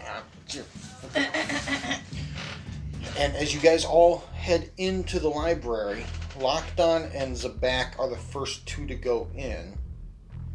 So obviously with Beryl. Mm-hmm. And then Mercer and Celine go in, followed by Esther tailing up the end. Yeah. This happens for all the characters, but as you walk in, it's like you walked into a darkness spell, but unlike your standard darkness spell, it literally feels thicker, like an excessively hefty fog or smoke sort of thing, right? Okay. And when you walk in, it's all pitch black. Oh, great. Dark vision doesn't do anything. Magical dark vision doesn't do anything. You can just... And Beryl is, like, clamped onto Zabak's shell. He's not, like, hurting her or anything, but you can tell he ain't letting go for anything. Alright, just hang on tight then. Bro, I can't see shit in here. When the room... After you all get in, the door's just... And Esther and Celine... Why do I keep saying Esther and Celine? Esther and Zabak, along with Beryl, find themselves in the middle of this room. Oh, well. At the same time when the room went black for Mercer and Celine, light came up. Mercer and Celine aren't even awake. They are asleep, sitting in these two chairs, and that's exactly what Esther and Zabak see, is these two asleep in these two chairs, facing the fireplace, just... Alright, what the hell? Man, I don't like this. Yo, Mercer! Esther goes over and shakes Mercer awake. Bro, what is going on? Do I get woken up? Mm-hmm. Fireball! Ah! What the... For real though? No. Bro. No. Celine Bro, and what Mercer the feel heck? like they've experienced a long rest. I What just swear happened? to you, there was a room full of kobolds and a dragonborn that... What the hell, man? And that's where What are you Mercer talking about? realizes that the... how many fireball scrolls did you use? 2? He's holding 2 fireball scrolls in his hands. You about to Dallas them? Don't Dallas them. Come on. I roll them up Dallas? What is... It was all a dream. You have. Never mind. Don't worry about me. I roll them up and quickly put them away. Dude, what happened? I'm telling you, like, we were in this place that had this weird magical firewalls, and I got ticked off, so I started jumping past them with my magical boots. And at one point, there was this sound like this big ferocious dog. Turns out it was some type of drake, and I kid you not, fireball scroll, force cannon. She did her really freaking awesome spell, which I wish I could have, but I can't. What are you talking And about? we blew this thing into little frozen chunks. Dude, we literally just stepped into this room and now you're passed out on these couches. It must be really comfy chairs. Dude, none of that happened. I'm telling you, We it did. just walked in. She's alright. Kobolds almost killed me. There's no kobolds around. I'd smell them. Oh well, I don't smell the gorgonzola. I guess maybe that was in my sleep. Who gave you cheese? We're in for a rough night. That's what I thought too. I cast a spell and then woohoo! Oh lord. Zabak sticks her face in your face and takes a deep. Does Zabak smell gorgonzola on his Nope. breath? Oh, I don't smell anything on your breath, young Man. man, except perhaps you should try a tic tac. He reaches in and pulls out a little mint. There you go. Mm. I mean, brushing your teeth also helps more than that, but you know. Yeah, mints will get me by. So give me a perception check, everybody. Oh man. Mercer with a natural 20, and Celine with a abysmal 9. Oh well. Ooh. Esther probably notices something. So 13 and above. So Mercer with his 21. Ah! Esther notices it, but Zabak does not. She's too busy sniffing gorgonzola breath, I guess. Okay. You guys, with all the commotion and everything, get to talking, and all of a sudden look around and realize there's a large clockwork sphinx sitting on the far side of the room, just looking at you. Bro. There are no visible exits from the room you're currently standing in, which is surprisingly small compared to the size of the library's external appearance. The bookshelves, reading chairs, and reference tables are all overshadowed by the presence of a towering sphinx made from intricate clockwork that sits on the far side of the room, loudly ticking. And now that you've realized that it's there, that ticking sound is basically echoing in your head, just... Oh man, I really don't like this. Mercer starts walking up to it. The room is lit by glass lamps that hang in the corners, burning with magical flame. 3 of them are currently lit, providing a soft yellow light, while the 4th one is unlit. You walk up to the sphinx. You start walking up to it, friend or foe? Bro, don't get too close to that thing. He looks right down at you and says, I am the guardian of the Transcendental Library. It is my duty to allow the wise to pass and to punish the foolhardy. You may only exit this room once all these books are read. Oh man, I better leave. You don't see a way out. Oh no. Mercer probably takes a little bit of time to,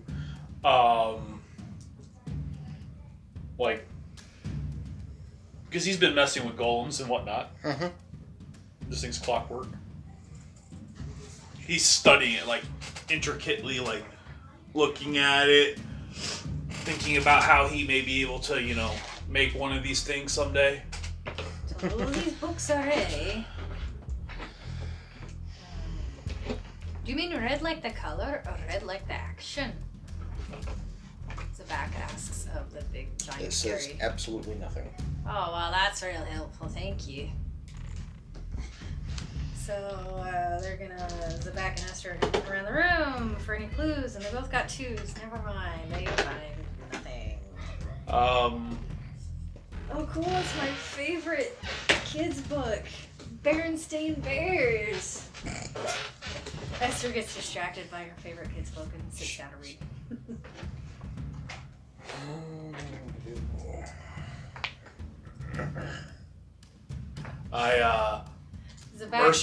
Mercer's gonna walk up to the lamp. Can he lift the sheath off of it?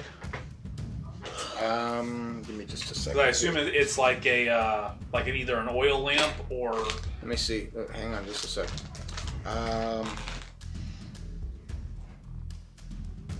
Ceilings are 20 feet high, so we're going to say that the lanterns are sitting 15 feet up on the walls. Oh. Helpful. Locke! Need you to fly me. Esther says, I volunteer as tribute! You can't do this. I need That's Locke. when you realize Locke is No. not there. I mean, wait, what the frick? Locke? Oh, great. Do you know how to fly? Beryl does. Yeah. I can make you levitate. Levitate works. We can only use his flight once a day, so. Okay. I don't Levitate, really, and she slaps you on the shoulder. I float up. She controls that. Yeah, go on up there, buddy.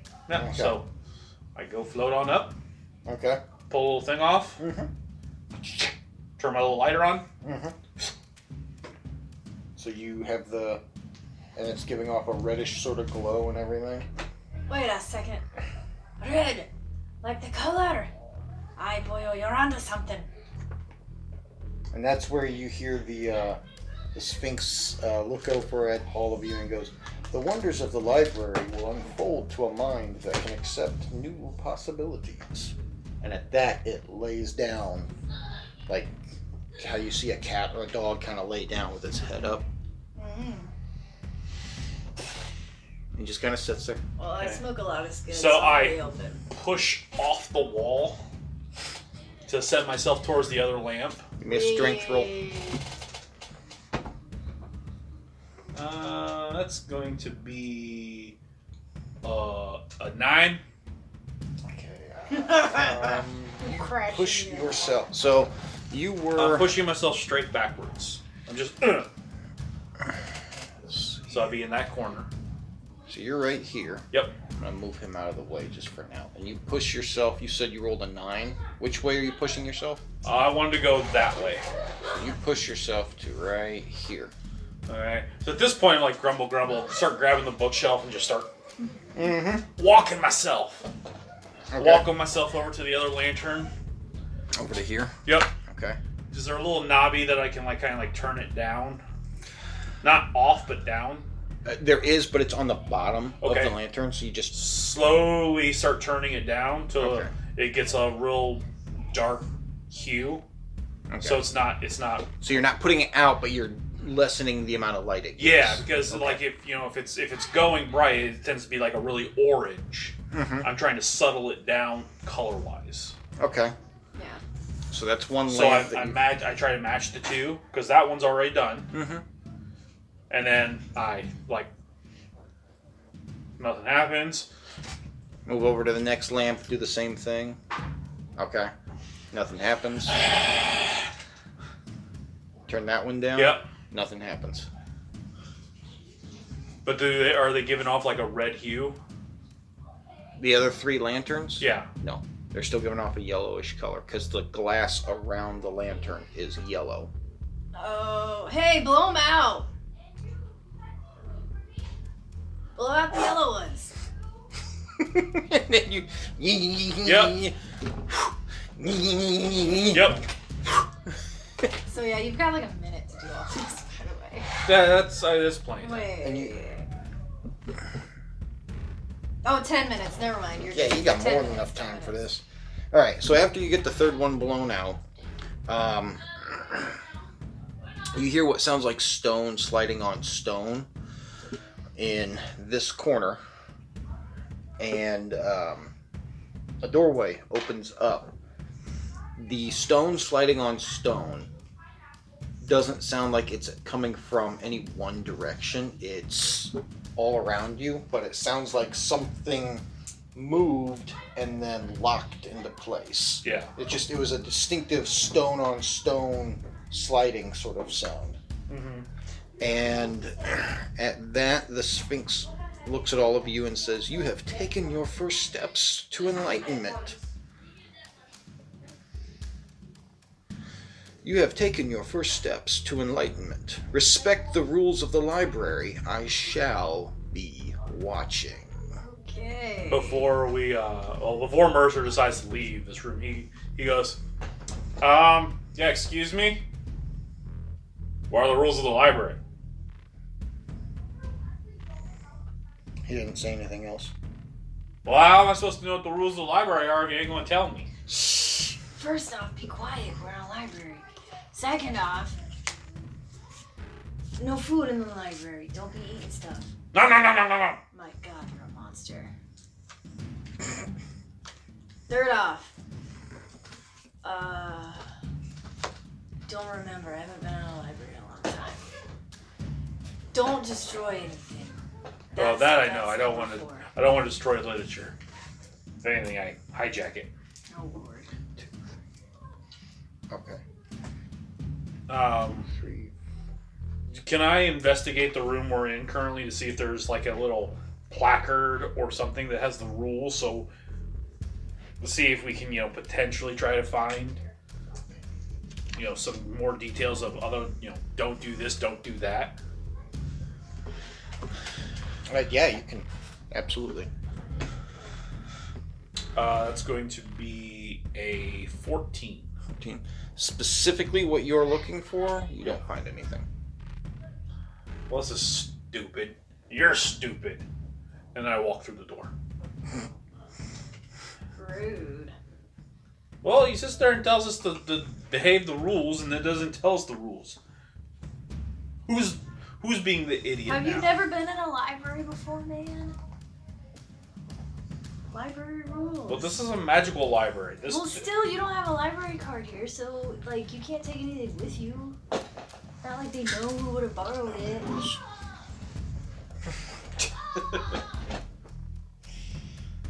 So I guess no stealing.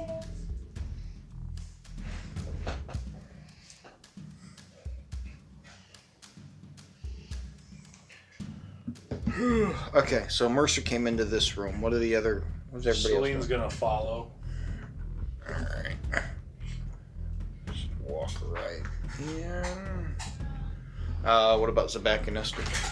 I mean, they're going too, obviously. Okay. Alright, so just so everybody is on the same page here, some of this stuff is going to seem like a cinch to deal with.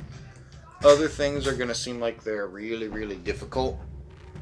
Just giving you that fair warning right now, okay? Mercer's gonna start flipping tables.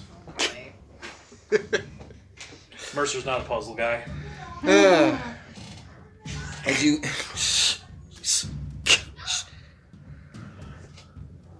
As you walk into the next room, it contains 2 pedestals holding remarkable recreations. One is a projection of the Transcendental Library. The model shows a complicated series of rooms that appear and disappear as they pass through each other, like a tesseract rotating in 3 dimensions. The second pedestal contains beautiful colored glass discs that move in a weaving pattern driven by an impressive clockwork array. Alright, so that's what you see in the room. What do you guys decide to do? Well, I mean, look around and investigate. Look for treasure. Anything else good? Ooh.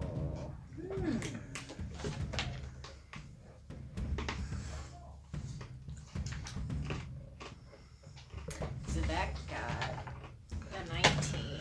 Does she find anything cool?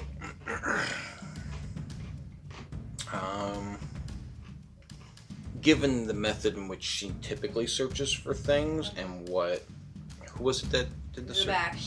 She's like. Okay. Around. Given the method, Zabak. Given the method that she knows how to search for things and what she specializes in, no, she does not find anything. If you guys want to give me an Arcana check, Mercer will. and this is a magical item, so you'll have advantage. Nope. Don't need it. That's a natural 20. Snake eyes.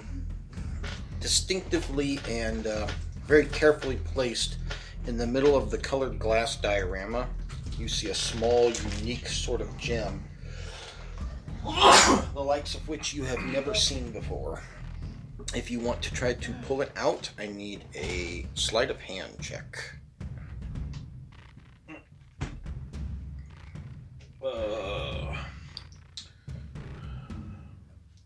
That's going to be a 7. Ooh.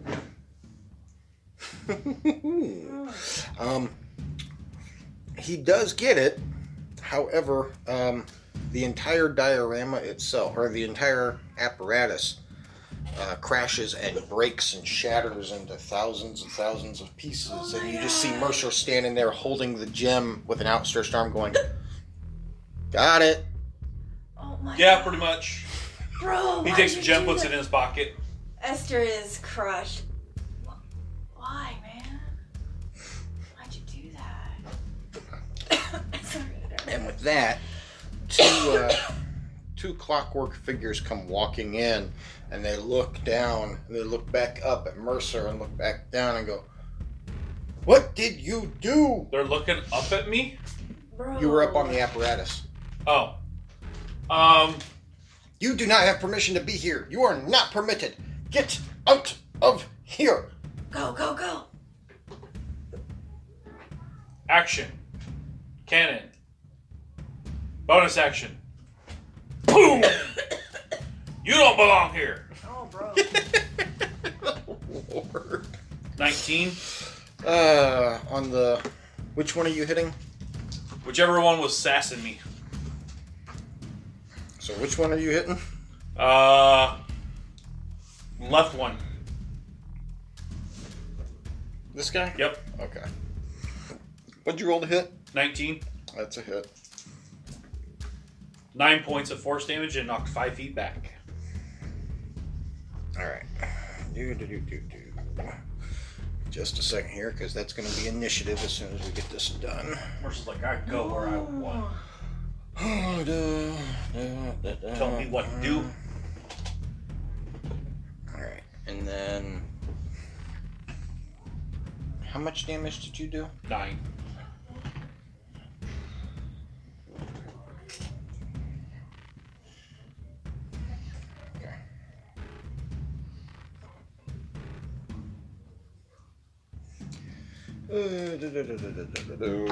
Okay. I'm gonna roll for these guys.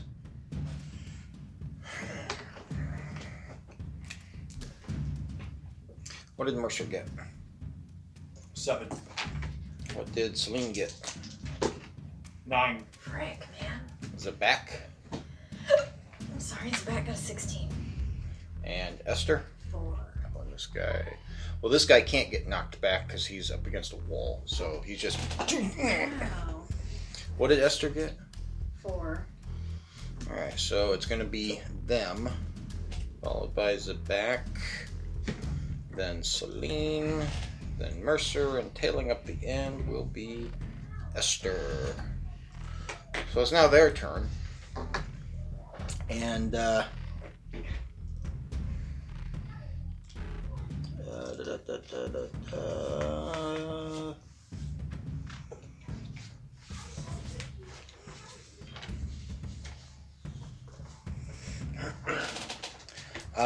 so they both, their chests kind of open up like a filing cabinet, and they both pull out these steel-plated books. One of them props the book open and moves to right here, while the other one shifts to here. This one attempts to hit Mercer with the steel book, he just takes it and like a frisbee goes and throws it at him and misses. And you see the book kind of like a boomerang go and comes back to his hand. I want one of those. The other one, the book opens up and he flings his hand up and all the papers come flying out. Oh, dang. And everybody needs to give me a dexterity saving throw. Oh, frick, man, no! It's a back count of 1. This is bad. Mercer got an 8. Okay, so the 1 fails, the 8 fails. Celine got an 8 as well. That fails. What did Esther get? 16. The 16 will make it, so Esther's going to take half damage. So it's going to be 8 points of damage total, which means Esther will take 4 as all these papers start to spiral around in this like tornado fashion. Ow! Aye! And Knock it off the other shits. anybody who failed the saving throw is also blinded for 1 round. As paper is just slashing and cutting. Think of like a million paper cuts all at once. Just... So that was their turn. It's now Zabak's turn. She can't see anything. She's enraged, but holds her attack action until she can actually see somebody. Okay. Let me just double check here real quick. Conditions. Blinded. Blinded creatures can't see and automatically fail any ability check that requires sight. Attack rolls against the creature have advantage, and the creature's attack rolls have disadvantage. Okay. So she holds her action until she can see. Yeah. Which did you just say I had to make a saving throw to see again or no? No, you're blinded this round until next turn. So you're giving up your turn. Yeah. Yeah, she's like, I can't see. Okay. So she does nothing. Then Celine's turn. Celine is blinded as well, but she knows. I mean, she saw where the one that attacked Mercer was. Right. Check something real quick.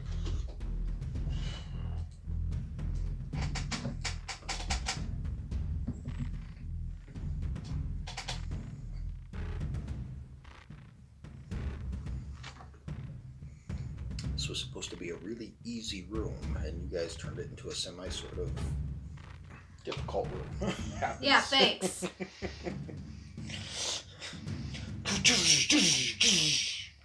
Nope. I got the gem. Nope, can't do that. Celine is going to cast Mage Armor. That works. Okay. That's her action for the moment. Mercer's turn. Mercer knows the one's in the corner. Mm-hmm. He knows roughly where the corner is. Oh, boy. Boom! Shit. Roll at disadvantage. That's going to be a 13 to hit. That is a miss. Oh, dang. Downside to disadvantage. Yep. All right. Well, that was his bonus action. Okay. His action is Firebolt to the same spot. Roll at disadvantage again. That's going to be a 19 to hit. Surprisingly, that does hit.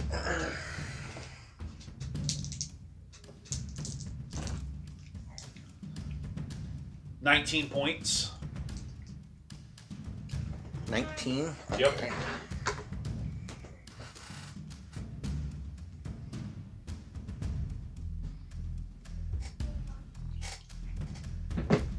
Alrighty. He did not like that. I don't like him paper cutting. He wouldn't want to paper cutted you. The one in the corner was. No, this was the guy who paper cut you. No, he's the one who threw the book at me. Yeah, but he didn't hit you with the book. Yeah, the other guy in the corner is the one that did the whole paper cut thing. No, this was the guy that did the paper cuts. Oh. He specifically walked to there to make sure he hit all of you. Oh. This guy backed up so you guys couldn't swing a weapon at him and threw the book specifically at Mercer because he saw Mercer up on the apparatus. Oh, okay. The way you were describing it was opposite. Oh, okay. Sorry. That's why I force cannoned the one in the corner. That's why I force cannoned the one in the corner, because I thought he was the one that did the paper. It's fine. Oh, okay. Yeah, no, sorry. Nope. No biggie. Okay, so that was Mercer's turn. It's now Esther's turn. Esther was the one who made it, didn't she? Yeah. Okay, so she's the only one who can actually see right now. Alright, you little shits. Doesn't make me mad. Hit the one with the paper cuts. Rips a star off of her cloak and casts magic missile at level 5. Have you been keeping track of when that thing recharges? Yeah. Okay. Okay, so level 5 gives me how many bolts? Should be 5 missiles. 5 missiles? Yeah. Is it a second level spell? Yeah. Magic missile is? 3 darts. No, it's the first level. 3 darts. Not first. So 6 darts. 6, okay. Is it a second first level spell? It's a first level spell. Okay. So second level gets another dart. So second, third, fourth, fifth. No, so 7. 3? Yeah. First, Second, third, fourth, fifth. Yeah, Yeah. 7 missiles. Okay. Yeah. Well, the way you did it, I thought you skipped a number or something. Math hard. Alright, time to get wrecked. Gotta get that Mercer's Man, math. I this is do. Crap! Okay, so before you figure out damage, who's getting hit with what? Mr. Papercut. They are all hitting him? I'll split him in half. Half of them hit him, half hit the other guy. How many missiles are hitting who? 3 are hitting one. 4 are hitting Mr. Papercut. Okay, The other 3 will hit the other guy. okay. So...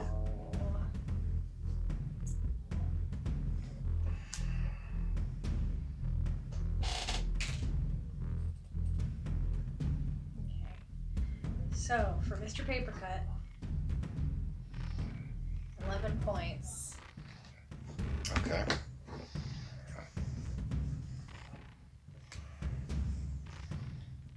And then 9 for the other one.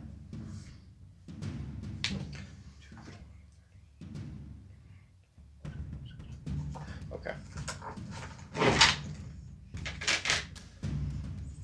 Alrighty. Not as great as I wanted that to be. So it's a D-force. 1/4 chance to be total crap. Alright. So, 25% chance of sucking. now, how do I want to do this? Does the blinded effect wear off now it's the start of their turn again? Because it says 1 round, or would it wear off at the end of their turn? The end, that would be the end of the round. It just says blinded for 1 round. 7 minutes. Well, the last person just took their turn for this round. 5:45. So the round is over so that you guys can see again.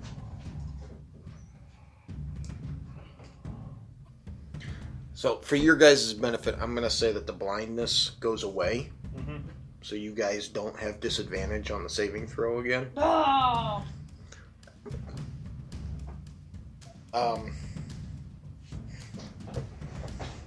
How far does that actually go? What's that range? 40. Oh. Yep. Okay, so this one's going to try doing the paper thing again. So everybody gives me dexterity saving throws again.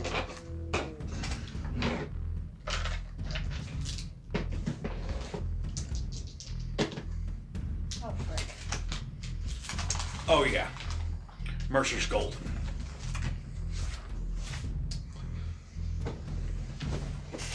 $21. For Mercer, Yeah. what'd Celine get? 15. Okay, so she makes it as well. So they'll both take half damage. What about Zabak and Esther? Esther got a 17. That makes it, so she'll take half damage. And Zabak got a 6. She'll take the full force of it again. Yep, she will. And she'll be blind again. Yep. Okay, so if you made it, you take 3 points of damage. Slashing damage. 6 points if you didn't make it. Frick, man. Okay, stupid, you die. And that was this guy. Zabak still takes half because she's raging. But she's still blinded because she failed the saving The throw. problem is, you didn't attack. Your rage fails. Oh, frick, yeah. You have to be attacking. Okay. This one tries again with the steel book. Just tries to hit Mercer again. This is a 17 hit Mercer. It didn't hit him, but he felt the air from that thing spin and just go whoa as it comes back to him again. Get out of the library! I look at it, I go, as soon as I'm done with Paperboy here, you're next. Man, why do we gotta be killing people? The Clockwork Librarians. And it is Zabak's turn. I can't do anything. That just roars and anger, Okay. but not raging. Salid. Celine is going to... The one in the center? Mm-hmm. Or, sorry, not the one in the center. The one in the corner Mm-hmm. needs to give a wisdom saving throw. Okay. What's the spell? It is Vicious Mockery. Remind me what kind of damage that does? Psychic. Okay. You said a what saving throw? Wisdom? 19. Okay. Nothing happens. Okay. Yeah, for now, that's all she's gonna do. Okay. Yep. And makes it Mercer's turn. Mercer looks down at the stupid one in the center. Okay. I've had enough of you. Force cannon. It blows up in my face. Oh no! Fireball. Bruh. Or not fireball. Oh crap! Firebolt. Firebolt. 18 to hit. That's a hit. Your dice said no. It's 17 points of fire damage. To this guy? No, to the paper boy. In the middle, so 17.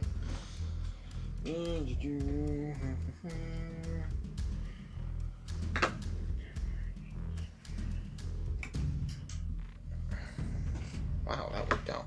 Okay. Dang it. I was really hoping to take it out. Alright, so Mr. Paperboy. Is he dead? No. Is that all Mercer's doing? Yeah, that's his bonus action and his... Esther's turn. Man, I can't believe you're really gonna make me do this. So we're up on like a catwalk, right? No. You guys are just on the ground. I'm the only one that's up in the air. Well, basically, I'm up on the table. You're just right there on the floor. Okay. Which, yeah, I didn't move Mercer when I should have, but... Alright, well, she's just gonna blast Paperboy with another level 5 magic missile. She's pulling another one off the rope. Yep. Okay. Man! The heck, you guys? Keep track of those, because you gotta wait 24 hours before it recharges.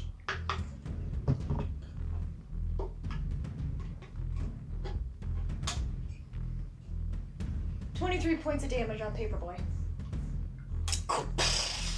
Ah!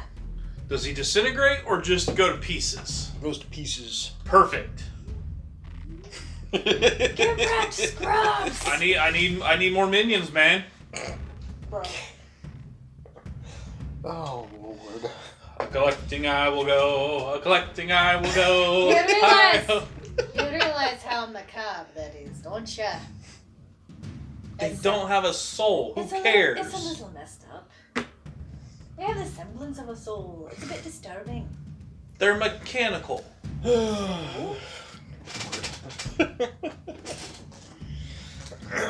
Alright. That was Esther's turn. Mm-hmm. So, back up to the top of the line. Now we can all see again. Right? Mm-hmm. Which it was just Zabak that couldn't see. Oh, well, okay. Kind of hard to tank when you can't see. This guy goes 5, 10, 15 to where his buddy was at, and he goes, "Get out!" as he flips the book open and does the same thing with the paper. Oh, man, really? Dexterity saving throws. Oh, this is quite the turn of events.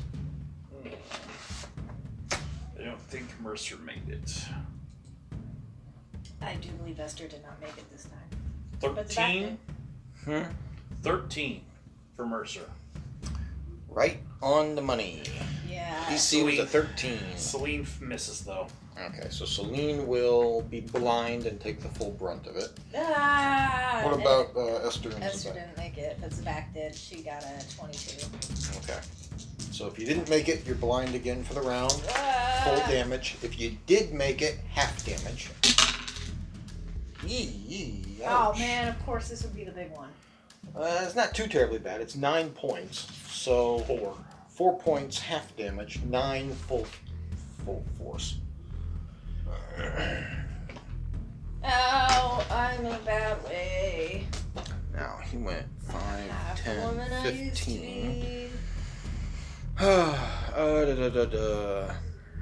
Mercer is going to get an attack of opportunity as he backs away. 5, 10.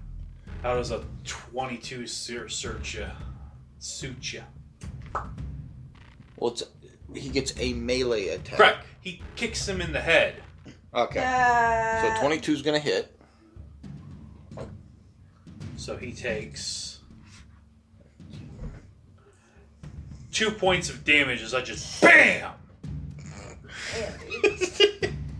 That's a first. Well, you know. Well, he's not a melee fighter, and so he's not I mean, in he unarmed. did something. In unarmed striking, he.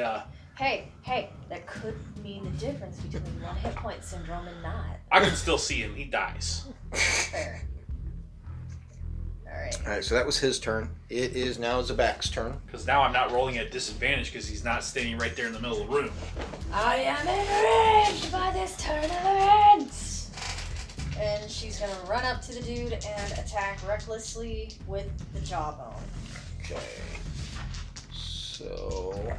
She's got a move speed of 40, so Yep. I'm gonna make it. 10, 15, 20. Right here. So that is going to be 26 to hit. That will be a hit. Yeah, it is. 2d6.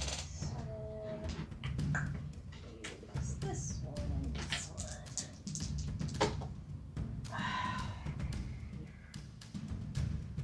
It's 13 points of damage for my first attack, that is. Still up. Still up.